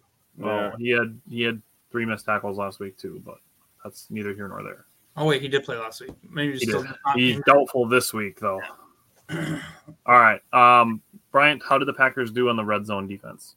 I mean, they give up touchdowns in 2 of the 3 red zone, so not great. But overall, they played well between the tackles. But what I heard the stat earlier, and I knew it was high. But why does it seem the Packers took the lead, and in 5 plays, we were down again? I can't remember who said it, but I think it's now 5 times in this season we've taken the lead, and the opposing team scored on the next drive. Where's the complementary defense? Like, we're complaining about the offense. They gave us the lead again, and in 5 plays, because it was 1 big play, 3 plays and a field goal, we're losing again. And I think I want to say it was 5 times now this year that's happened. That the team we scored and the team immediately turned around and scored again. So, yeah, red zone defense was fine. I mean, not great, it's 66%, right? But they were only in the red zone 3 times. But when you're giving up the lead every time you take it, you turn around and give it back up. I feel like I'm watching the Twins in baseball. Barry said there's no motivation in the field. I don't think it's an issue of motivation. I think it's more an issue of execution, honestly. Yep. Obviously, we've talked about it, that the responsibility is shared among everybody. This is probably a question better served for the offseason, but just thinking about it the way that we're talking about it right now and what you guys are wanting for a defense, what do you guys think about bringing in potentially a college defensive coordinator that doesn't have any NFL experience that would basically bring a brand of defense that the NFL doesn't use in the best interest of making things different? Would you really be willing to go that radically different? I think now this team has talent, obviously. 8 first-round picks on defense. A lot of them, in and out of the lineup and stuff, whatever. I think this team needs a guy that's either old school and going to get them back to the principles of playing football, because hearing that stuff about freaking Savage, I remember hearing that last year that he was freelancing. That shit pisses me off. It means they don't respect Barry. Or they need a high-energy guy. So if you're bringing a guy in from college, he's got some new ideas, and he's high energy, he's in your face, he's a little bit closer to their age, that might be a thing that could matter. I'm okay with it. Barry said, bring me Coach Prime in as DC. Just kidding. No, not as DC. Offensive coordinator, maybe, not defense. Coach Prime? Like Deion Sanders? Yeah, dude, why wouldn't he be a DC? Why would he be an OC? Because Colorado's defense is struggle busted. Yeah, but he played corner. I get that he played it, but his team's ain't leaving Colorado. I want to go like to one of these defenses that have been stout for a long time, that just shut like who's like the Washington's like defensive coordinator. That defense seems just stout every year. Or like Georgia's, you know what I mean? Something like that. I don't know these guys. I haven't watched a lot of college. That's why I said maybe this is a better question for the offseason, but I just on the hypothetical. I was very upset this last year that we kept Barry and then Flores was chilling out there. Like, I think I talked about several times in the chat, like, I cannot believe we wouldn't bring Brian Flores in as a DC. It was just mind-boggling to me. Look at Minnesota's defense, too. They're balling out. They're overperforming. Hell yeah, they are. Flores is a great coordinator. I would have loved that signing, dude. Oh. A lot of people poo-poo on coaching sometimes, but I don't know why. Look at what Mike Tomlin is doing with the Steelers. That team has no business being 6-3, and they are 6-3. Oh, that's what you get when you have Mike Tomlin. He's one of the best coaches in the NFL. He's top 5, easy. Oh yeah, easy. I would trade 2 first-round draft picks for that guy. I don't know about 2 first-rounders. I would in heartbeat. I would. I'll give him a first and an extra second. I was thinking the Jets pick too. All right. Still going to be a high pick. Jake, third down defense. All right. I'll keep this short too because this shoot really isn't that bad. So I break it down all the time as 3rd and 3 and shorter, 3rd, 4 and 6, the 3rd mediums, and 3rd and 7 and longer. So the 3rd and like manageables that you should be able to control as a defense, right? So overall, they went 4 of 13. They went 1 of 1 on 4th down. The 1 4th down they picked up, Warren ran for 8 yards, got to the GB 32. That set up a field goal. The first 3rd and short that they had, they didn't pick it up, but they did pick it up because of a penalty. That led to their first touchdown. They only had 1 3rd down on that drive. That was a fucking trash penalty too. That sucks. That was weak. They picked up 3 consecutive 3rd downs, 3rd and 3s or shorter, all in their second drive. That also led to a touchdown. So this is going to be absolutely insane. But after that, they had 1, 2, 3, 4, 5, 6, 7, 8, 9 in a row 3rd downs that they did not pick up. Guess what? They didn't fucking score. Pretty crazy how that works, right? Then the 4th down that they picked up was the next drive after they didn't pick up all those 3rd downs. They got a field goal out of it, obviously. And then the last 3rd down that they picked up was a 3rd and 6. There was 2:32 left in the 4th.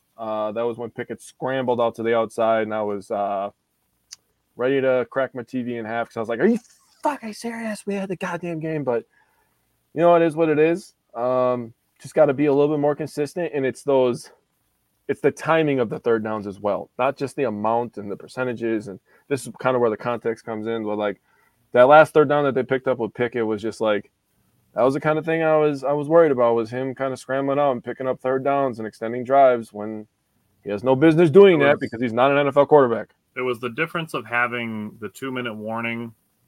Yep. And like 2 minutes and 15 seconds versus having 59 seconds. Yeah, that was a big ass play, dude. Yeah. On the subject of coaching, we talked about it with Mike Spofford. The only other thing I want to say, the time of possession, it was almost dead even. So I really don't have any complaints there. Obviously, I would prefer the Packers win the time of possession, but if it's even, I'm not really going to complain about it. It's Jordan Love. We talked about that a lot with Mike Spofford as well. The last thing that I want to say is we didn't bring this up on the interception at the end of the game is you guys kind of touched on it like, well, what would you rather do? Have him take a sack or throw an incompletion? My thing was, and this was, again, just people on the internet who are really only trying to say things that fit their narrative, is, well, why doesn't Jordan Love just run and scramble around? And the thing is, like, sure, that's a great idea in theory, but the longer that Jordan Love runs around, the greater the chance that there's a sack or a penalty. So, yeah, it's like, you know, oh, great, just have Jordan Love just run around in circles for, like, 6 days.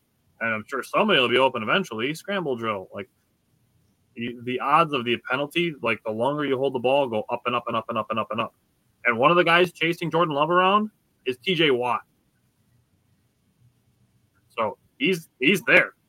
And if you listen to Matt LaFleur, that was a timing play. The DB just didn't break like they expected to because you had 7 of them over there. But they literally practiced that play to throw it right when he breaks to hopefully catch it and fall into the end zone. He was talking about it. He said 3 seconds to work with. The DB made a good play and just didn't break and follow the other person. Yeah. What do you want him to do? You're playing 5-on-7. Then, like I said, this dude on Twitter was like, well, I would have drawn this play. You know, they could have drawn up a play to get him open. And I'm like, please draw this play. Please draw me this miracle play where you run 5-on-7 and get a guy open. He's like, well, you could line up trips on one side. I'm like, they're on the 16-yard line. Yeah, you can run trips to try to get a guy, you know, to rub open. Except all of the DBs are on the end zone line. They're not lined up on the line of scrimmage where you can get them to run into each other. They're literally waiting for you at the goal line. Right. The only other thing I could think you could do is line them all 5 up, the wide receivers on that side. I don't know, that's probably not legal, but have the runs run over and throw a screen to like the 8-yard line and just hope that you get a block and run it in. And then you're still 5-on-7. That means you have 3 people on blocked, so you better make a play.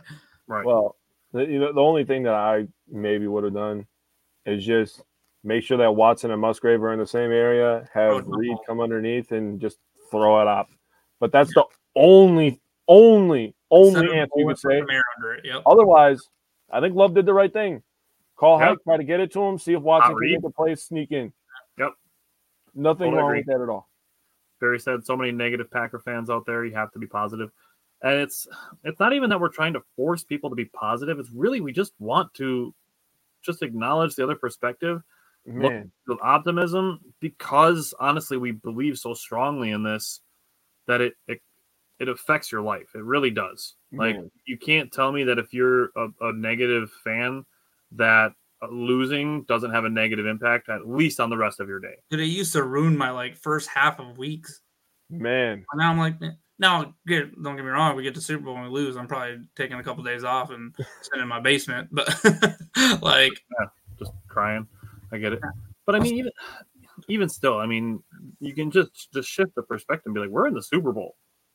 Yeah. 30 teams don't do that every year. Yep. True. Okay. Anything else you guys want to say on the Steelers game? Beat the dead horse. I'll just say he was better on the deep ball. Throws 20 to 30 yards down the field. He was 5 for 7, 145 yards and a touchdown. So that's awesome stuff. Hey, I talked about it in the primer. I talked about the deep ball was the only thing that Love needed to work on. Also, the medium passes. He was 5 of 10 for 97 yards, had a touchdown. He's been good on those. It's the layups for me. The layups. He did have 2 interceptions, though. One of them was the end gamer, and the other one obviously was the other one. He kind of forced the Watson. But other than that, man, I mean, that's great. I mean, 10 out of 17 is pretty fucking good on 15 to 30 yard passes. That's pretty fucking good. Dude, that deep intermediate, I'm telling you. The medium deep or the deep mediums, what I was getting all tongue-tied on last week. The deep medium passes, just dimes all day. Yeah, he had some good ones. Barry said that's why you guys are the only show I watch. Well, I appreciate that, Barry. Okay, so let's move into preview. Bryant, what are you looking for from the Packers offense against the Chargers? All right, so this is what I wrote. So can this offense create enough explosive plays to keep up with the Chargers? Chargers defense is not good. They are, in fact, it's good on paper. Yeah, I just want to throw it out here on live, like on a recording. Put it in perspective a little more, Packers fans. Chargers fans, the few that they have, they should be a lot more upset than we are. This team has so much talent, a top 5 quarterback in the league, and they're still 4-5. All right, but anyways, back to what I was saying is they have good players, but they just don't play well together.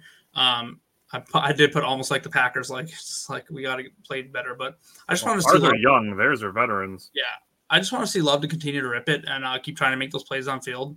The Chargers are giving up 393 yards a game. 291 of those are through the air. They're giving up 291 passing yards a game in the air. That's the worst in the league. We have to be able to move the ball against this team. I know we want to see the running back take over the game because we are young, and that's probably the best way we will succeed. But I think this is a game where you're just come out firing. They're giving up 8.1 yards per completion, and a completion percentage of 68%. So, I mean, they've all raised it up by 1% this week. Yeah, it's like, yeah, right. They have touchdowns. The one thing they do well is rush the passer. We do have to watch out for Bosa and Mac, but this game, just come off firing. Let's turn it into a good old fashioned shootout here. I would love a Jordan Love, Justin Herbert 2020 draft class shootout. I'm glad you brought that up. I was going to talk about that too. All right, Jake, what are you looking for from the offense? So, hey, that boy Barry, you're a little ahead of us though. See, I wrote 47 to 50, so you're in the range. Total, they give up 393, like Brian said. That's 31st. 32nd in pass. They're 11th against the rush. They gave up 102. They gave up 200 rush yards last week to the Lions. Lions have a really good offensive line, though. Yep. And they're 24th in points per game. They give up 23.9 points per game. So what I'm looking for is the Packers to mix up the play calling. Tyler, to your credit, you called it as well. I think Matt LaFleur did a really good job last week of mixing the run with the pass, working in the play action, the intermediate, the deep shots. I think that you just continue with the same game plan. Run, pass, short, long. I'm not expecting Aaron Jones to be bad like he was last week. I'm expecting Aaron Jones to be much better this week. So still get him the ball. I would still like to get him 15 to 20 touches. He's going to score a touchdown this week. That's not one of my Simon Says, but I'm just going to say he's going to score a touchdown this week. And you just keep going. In terms of the Chargers defense, I just want to put this out there real quick. The first half, they give up 12.8 points per game in the first halves. In the second half, they give up 10.8 points per game in the second half. So they're just like bad in both halves. On the road, they're a little bit better, actually. They give up 11.8 points per game on the road in the first half and 9.5 in the second half. They honestly probably have more fans on the road than they do at home.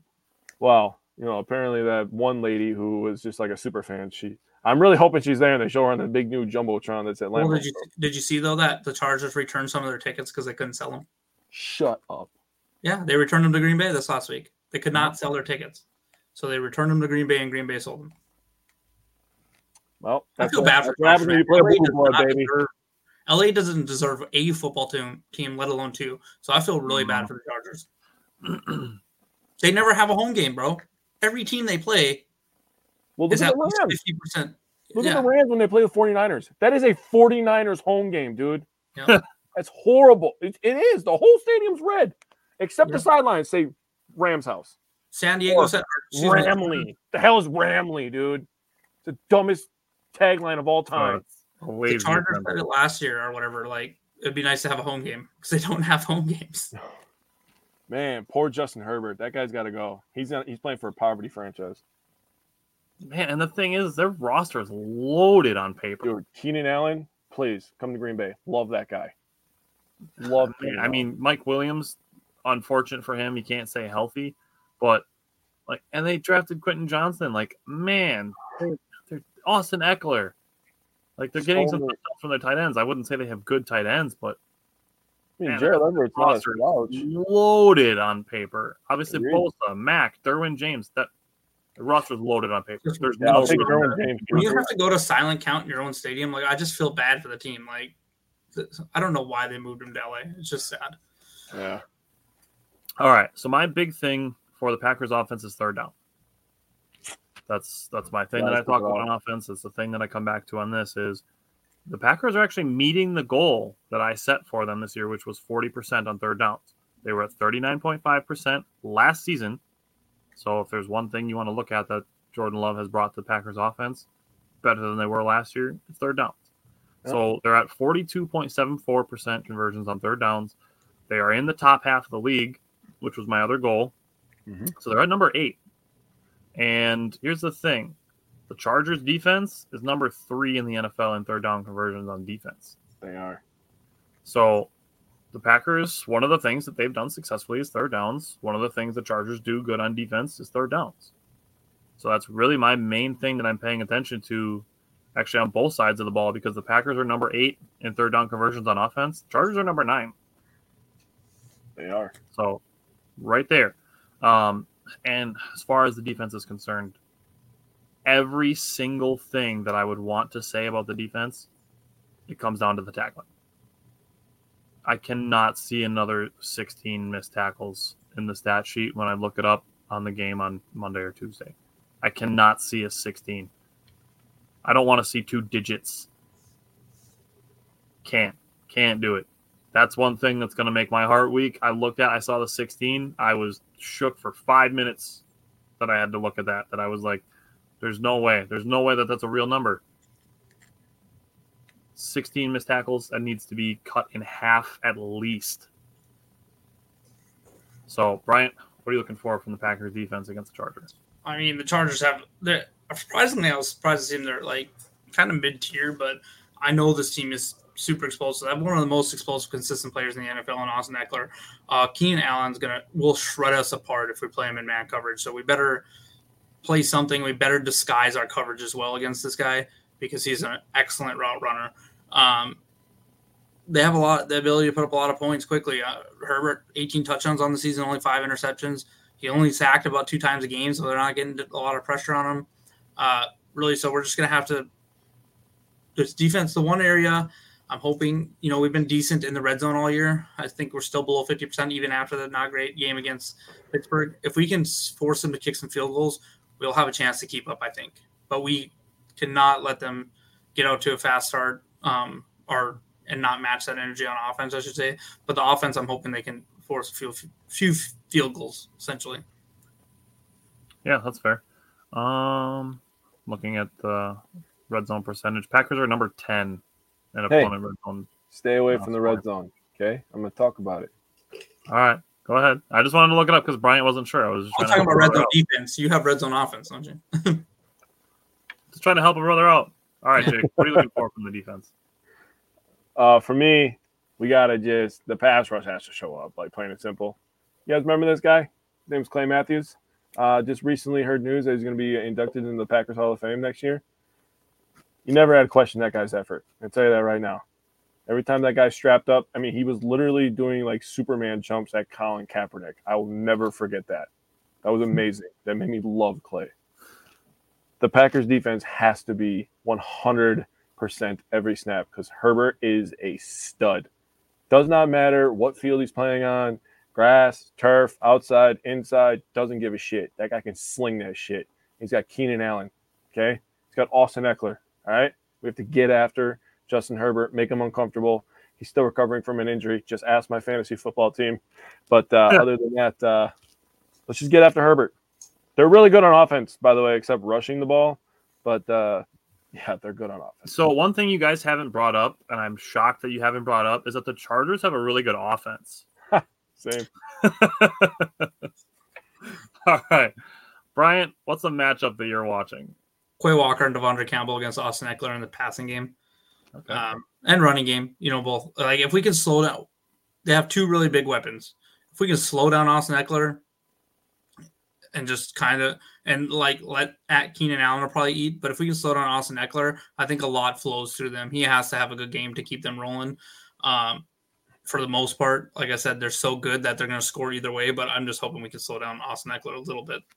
But if he goes for over 200 total yards this game, I will not be surprised. Jake Berry said he still has all of his Quick Trip cups too. No, I don't. Jake, what's the matchup that you're watching? I'm watching Austin Eckler versus Packers defense, and I wanted to talk about tackling, but I know you're going to hit on that a little bit more. But the last 2 weeks, I'm talking about tackling for now. I think I've hammered on it enough. Okay. The last 2 weeks, Eckler has had 33 carries, 114 rush yards, 3 touchdowns, 6 catches, 14 targets, and 71 yards. He's had catches of 24 and 17 yards. He's had rushes of 17 and 20 yards. The guy can make big plays running the ball or catching the ball. He's one of the best dual threats in the league. He touches the ball a lot. He gets the ball thrown at him a lot. Point blank period, stop Austin Eckler. The way people talk about Aaron Jones, that's Austin Eckler for them. Yep. Slow him down. Yeah. I have one for the Packers offense against the Chargers defense, actually. I went with the Packers offensive line versus the Chargers pass rush. Can the Packers go 2 weeks in a row of holding elite pass rushers to not a lot of sacks?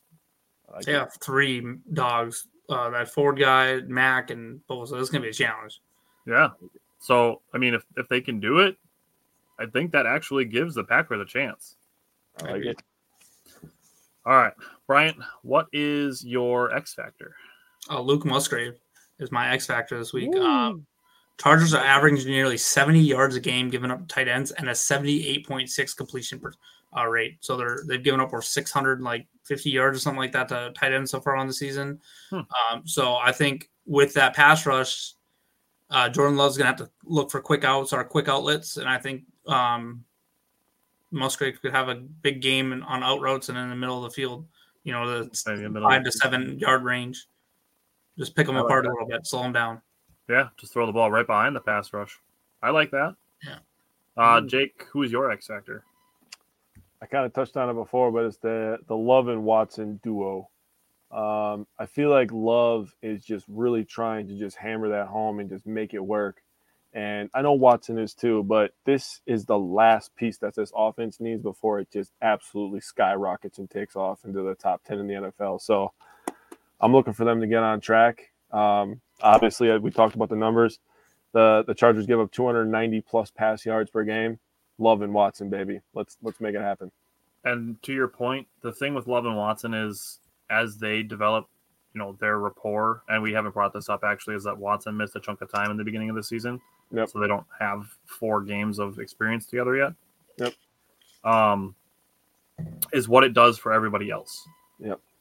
And it makes everything easier for everybody else when teams have to pay more attention to Christian Watson. I agree. So mine is not a player. My X factor is third downs. So the Packers are the Packers are 8th on offense, 13th on defense. The Chargers are 9th on offense, 3rd on defense. There's both of these are good third down teams on both sides of the ball. So that's really what I'm watching. Seriously, this whole game to me is going to come down to third downs.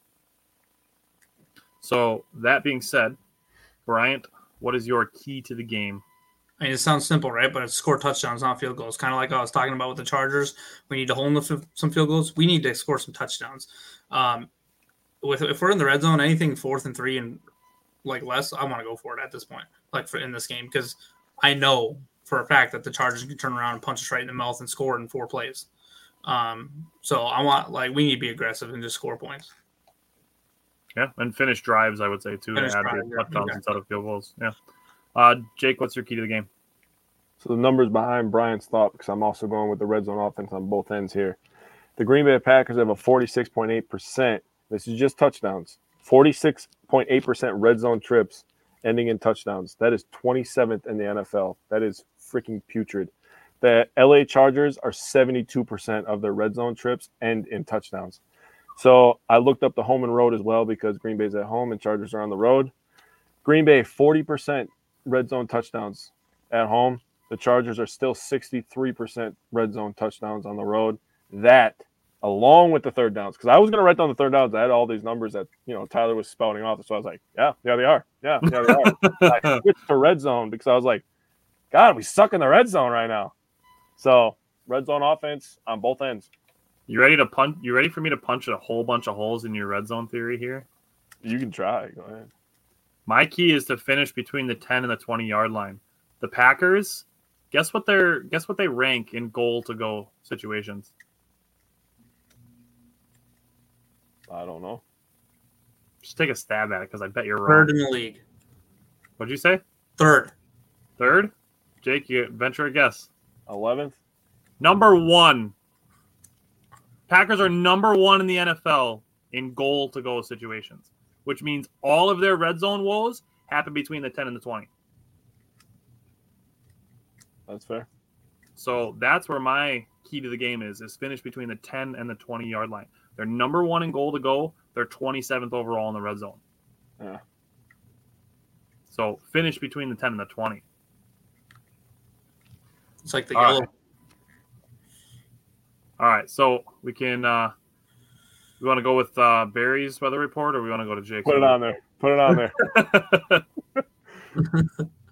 Hey, I was shocked. They were talking to LaFleur about it, and they're like, I think we're one of the best in the league, and they're like, you're number 1. I'm like, goal to go. And I'm like, fuck, really? And Jake brought up obviously they're 27th overall. I mean, it's wild that makes that big of a difference in that 10-yard section. Pretty nice weather actually for the game, huh? It is actually. Go ahead and not read that. Super windy, 47 degrees. Wind will be light. I have sunny skies as well. So not mostly sunny. I have there we go. Circled. Got the caption on and everything. All right, Bryant, score prediction from the head. So my score prediction from the head is Chargers 28, Packers 20. Mine's not far off. I have Chargers 27, Packers 17. If we don't score 20 points this game, we're not scoring 20 points the rest of the season.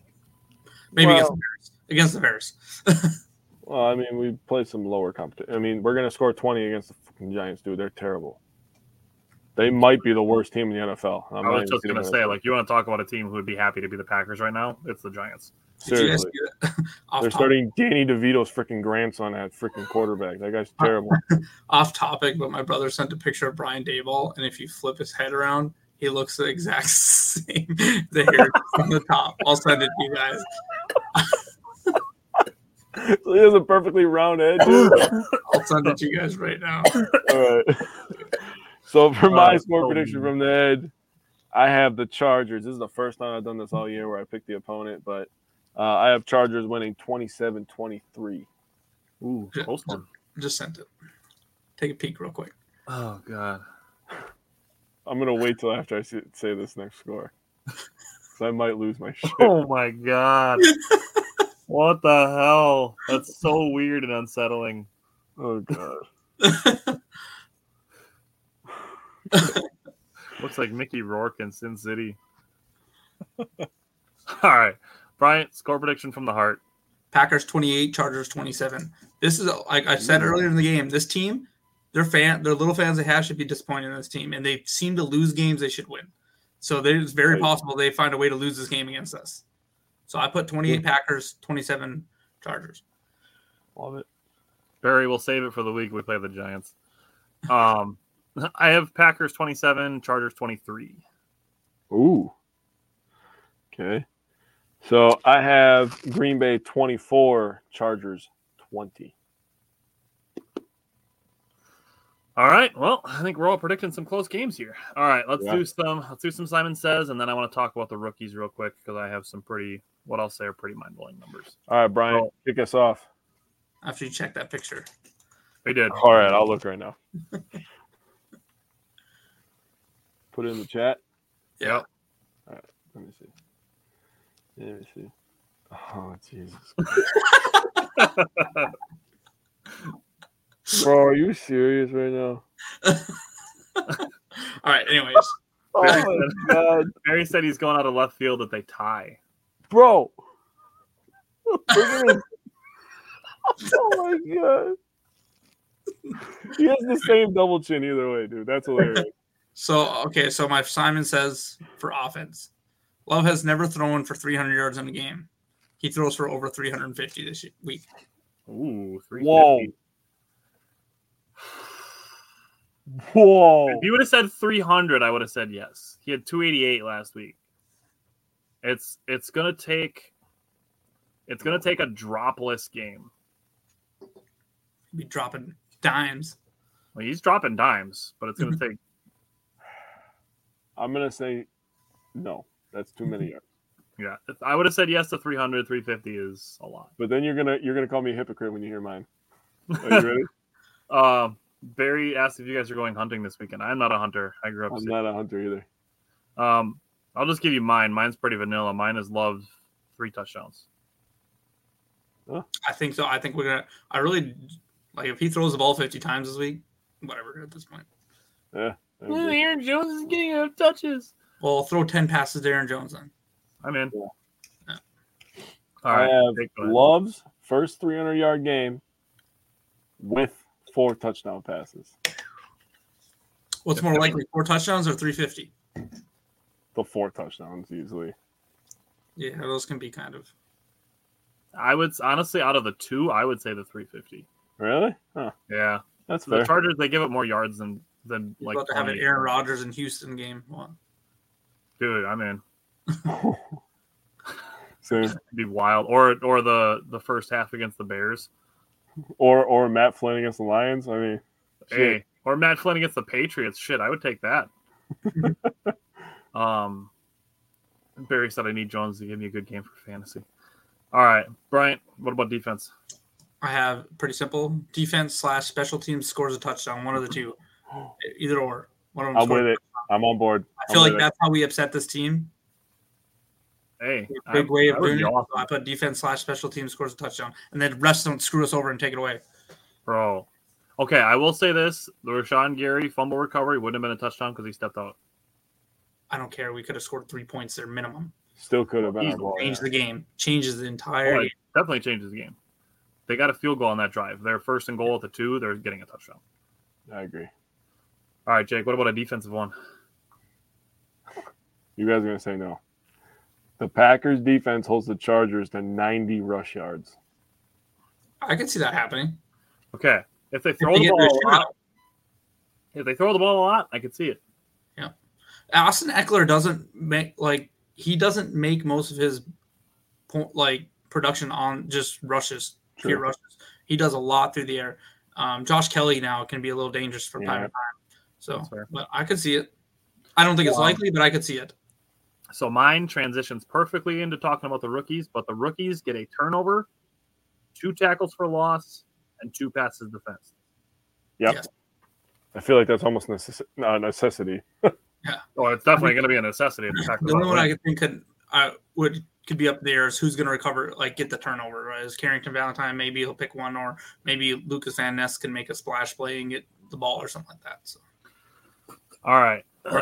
So this is a lot to be fully disclosure here. We had the question Jake and I did during the Steelers reaction. It was a Darian who's watched our show before, asked if this is Gutekunst's best draft class. And I dug into the numbers, and I have some things. So you guys want offense or defense first? Offense. Okay. So the Packers' current leading receiver is a rookie in yards, which is Jaden Reed. Jaden Reed is second in touchdowns, who's a rookie. Luke Musgrave is 5 receptions away from breaking the Green Bay tight end record, not for rookies, period. For a first season? Oh, wait, what did you say that again? 5 receptions away from breaking the Green Bay tight end record. Holy cow. He's going to smash that. He'll break it this week. He's already got the number 1 rookie tight end record by over 200 yards. Oh. He is already over 20 receptions over the number 1 rookie record for the Packers. And the touchdowns, if he finishes with 2 touchdowns, he's got 1 touchdown. If he finishes with 2 touchdowns, that'll be the second most for tight ends in Packers history for rookies. Jaden Reed, he's on pace for some big numbers. He's on pace for 53 receptions for 787 yards and 7.5 touchdowns. The 53 receptions would tie him for second. The 787 yards would be fourth, 4 yards shy of tying Sterling Sharp for third. I like it.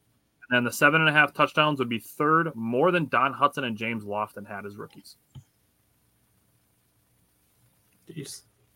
Luke Musgrave is on pace for 55 receptions for 592 yards and 2 touchdowns.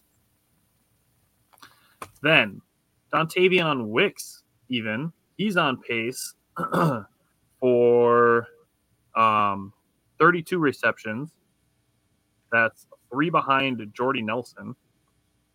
He's on pace for 453 yards. That would be 10th. That would be 13 yards behind Davante Adams' rookie season. Damn. And he's on pace also for 2 touchdowns because he only has 1 so far. I'm with it. So Packers offense, rookies, pretty damn good. Special teams, Anders Carlson is 16 of 17 on extra points. The only one that he missed was blocked. 13 of 15 on field goals, and he's 2 for 2 from 50+. Defense. 56 tackles from rookies. That's 8% of the team's total. 8 tackles for loss of 44 of the team. That's 18.2% of their total. And then they have just the 1 interception out of the team's 5. Packers need more interceptions. Period. Yeah. And then passes defensed. The rookies have accounted for 10 of the team's 42. That's 23.8% of the passes defensed by this team have come from rookies. 5 of them came from the Rams game by Carrington Valentine, Anthony Johnson Jr., Carl Brooks, on those plays, on those passes defense. So 5 of those 10 came in 2 weeks ago's game. Yep.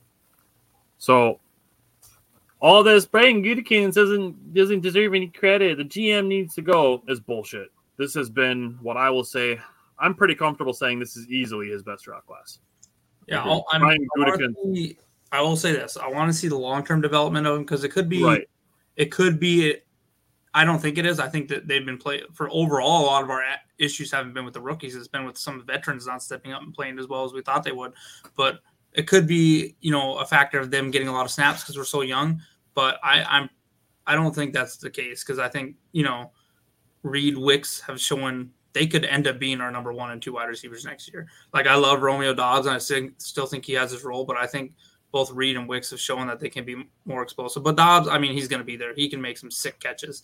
So I like your idea of third down and red zone. Like, I don't know if you guys remember when we did our draft prep from that season, that like my big thing with Romeo Dobbs was his third down strong hands. I remember. Yeah.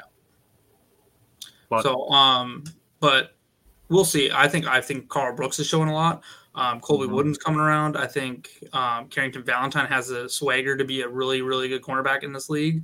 I think Anthony. I'm a Colby Wooden guy. I still love his play recognition.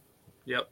So Wooden's been good, and then like Luke Musgrave, I think give it another year or two. You're talking about if his trajectory and the way he's been playing continues to improve, he'll be a top 5. I mean, I'm ready to say already he'll be a top 5 tight end in the league at that point in 2 years. Because he's just such a threat. Once he gets realizes I don't have to run 100 miles an hour every play, and he learns to slow down and get into the space, and then once he has the ball in his hands to take off, he's going to be even better than he already is. He's got to learn a little bit on learning zone defenses, but that's but that comes, you know what I mean? Right, like for the most part, most tight ends take 2 years to develop. He's already going to have Go ahead. 50 catches.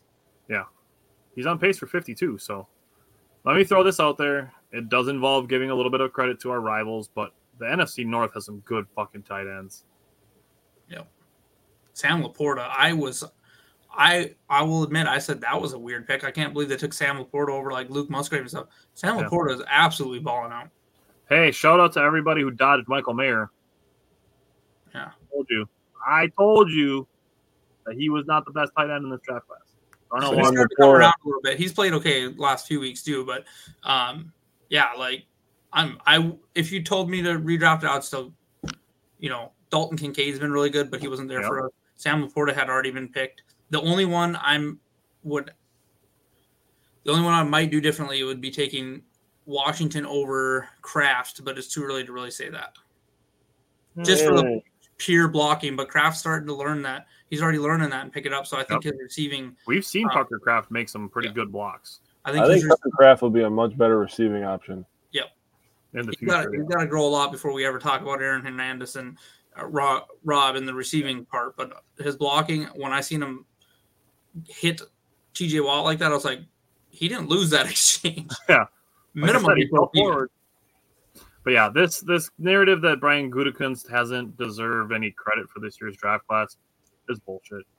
This draft class has been fantastic. I agree with you, Bryant, that we need to give them, see what they develop like. But right now, with the way that this draft class has performed through 10 games, Brian Gutekunst absolutely nailed this draft. First year impact, easily the best so far. Yeah, that's fair. All right. Well, other than that, we will be back Tuesday night, because the Packers play next Thursday on Thanksgiving. So we will be back on Tuesday night to recap the Chargers game, preview the Lions game. We are taking next Friday evening off, and then we're going to be back the following Friday. So it's going to be kind of a long while before we recap the Lions game, same way we did the last Lions game from the Thursday night. So other than that, we will be back Tuesday and then the following Friday. So I will see you guys Tuesday night. Yeah, I'll be in a little late on Tuesday, but I'll be here. Unacceptable. You're fired. Okay, I won't be here. All righty. See you guys Tuesday. Take care. You know how to book flights and hotels. All you're missing is a tool to plan the travel experiences you'll have once you arrive. That's why you need Viator. Book guided tours, activities, excursions, and more in one place to make your trip truly unforgettable. Viator has over 300,000 travel experiences to choose from. Everything from simple tours to extreme adventures and all the niche, interesting stuff in between. So you can plan something that everyone you're traveling with will enjoy. Real traveler reviews give the inside scoop from people who've already been on the experiences you're considering. So you can plan with confidence. Free cancellation helps you plan for the unexpected. And 24/7 customer support means you can travel worry-free. Download the Viator app now and use code Viator10 for 10% off your first booking in the app. Find travel experiences for you. Do more with Viator. Without the ones like you, who work tirelessly to keep things running, everything would suddenly stop. Hospitals, factories, schools, and power plants, they all depend on you. No matter the weather, emergency, or time of day, you're the ones who get it done. At Grainger, we're here for you with professional-grade industrial supplies. Count on real-time product availability and fast delivery. Call, click Grainger.com, or just stop by. Grainger, for the ones who get it done.